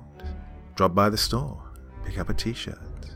And, importantly, if you've got a story you'd like me to read, send it to Dr. Creepin's Vault, the subreddit I set up so that I could read your stories.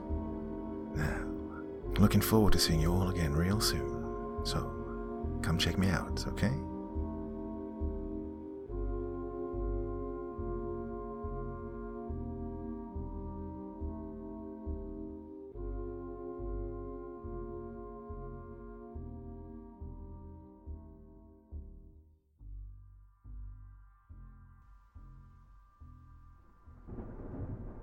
Hello? Hello? If anyone can hear me, won't you please radio in? My name is Dr. Charles Zazowski. Some know me as Dr. Zozo around here. And 7 days ago, the world ended. Oh, of course you can't hear me. You are all dead. I just hope to God that maybe one person out there is alive and listening for signs of life. I tell you, I am alive. I know this is going to sound odd, but after looking through the rubble, I found my friend Karen Evans' diary. She has a lot to say, but she is gone now, and I cannot find her. You see, there was a nuclear blast caused by our labs that wiped out everything, thanks to the mother. I guess I should start from the beginning. Well, she didn't listen to me. You see, my friend, Karen, was trying to escape, but she was manipulated into following the wrong path. When she last saw me, to run and get help, and to help us escape the evil Dr. Randall, She turned left instead of right, like I tried to tell her. She ended up in the clutches of the Blue Goddess Mother. I have no idea what transpired then and there between those two, but when I saw Karen again, she was not Karen. The Mother had somehow devoured her very soul, her essence. None of this is going to make sense to anyone out there. If you can hear the ramblings of a man slowly going insane. Before she disappeared, she came to me. She seemed to know things that Karen never knew. "Karen, please, save yourself," I said. But it was far too late to save her then. She was already in the clutches of the alien life form that had come for her. She looked clean, clear, and already affected by the blue alien that stole Karen's very existence and put herself inside of Karen. It was as though she was possessed. She had no love in her soul, even though she pretended to care. She had kissed me on the forehead as though I were a pet dog. To be honest, I am not sure what bothered me more. The fact that she no longer gave a shit about me for real, or the fact that she treated me as some pet. "Oh, silly doctor, you shall love again." Oh, and with that her skin began to change color. "Don't worry, I will fix you," she'd said, before looking over the wounds I had endured prior to her meeting the Mother. "All will be right with the world. She makes everything all right. Won't you come with us?" she had asked in this sing-song tone of a voice. "No, Karen, please listen to me. She isn't going to help you. She will use you up until there is nothing left of you." Her eyes had glowed blue, with tears in them. I know some part of Karen was still in there. If only I knew where that was. Right before the explosion, Dr. Randall had found Karen and tried to kill her. He was a bastard, and I can only imagine the things he had done to Karen when he was alone with her. If I could have killed him myself, he would have been dead already. You see, a deal of some sort must have been made by Mother and Karen. A soul for everlasting life. The only thing is, I can still feel her. Even though the Mother took away Karen's body, I can still feel her soul.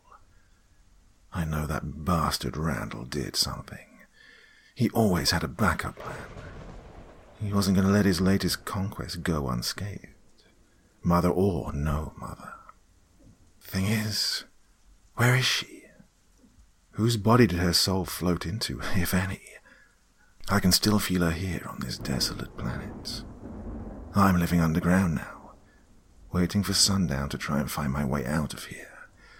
I just don't know what to do. There are many things about science and man we do not yet understand. There are, in fact, alien races that want to harm us, or at least take what does not belong to them. Mother took Karen's body, and she took our unborn child with her. That child should be the least of my worries. Oh, Lord only knows what brand of terror it would bring to this world between what they did to me and what they did to her. A mutant, most likely, just like everything else here. Disfigured entities with barely any humanity left in them. I fear what I will find when I get to the top. Back on land and out of the tunnels. What kind of earth will await me? I have taken precautions and I have taken care to myself, as I am now barely able to walk. I tried using the computers, but all systems are down. The only thing I found was an old radio that I could use for communication. Hello? Hello? I think I can hear you. Is someone there? Is anyone there? No. Not anything. I keep thinking I hear someone or something. I'm hoping against hope that someone is up there. That someone can help me find her, even though I know it is doubtful. Please, Jesus Christ, is anyone out there? I think it's been nearly 2 weeks now. I keep placing check marks on this old laboratory wall. I'm hoping that maybe today will be a better day. That maybe I will in fact hear someone out there that can give me hope. My coordinates are 41.26292 degrees north, minus 81.55872 degrees east. If you are out there, search those and then go underground by 800 feet. Wait, I hear you. Is someone there? Charlie? Yes, this is Charlie. Charlie Zazowski. It is a woman's voice, faint as though coming from a far-off distance. It sounded broken, as though it wasn't in the here and now. Charlie, this is Karen. Please, help me.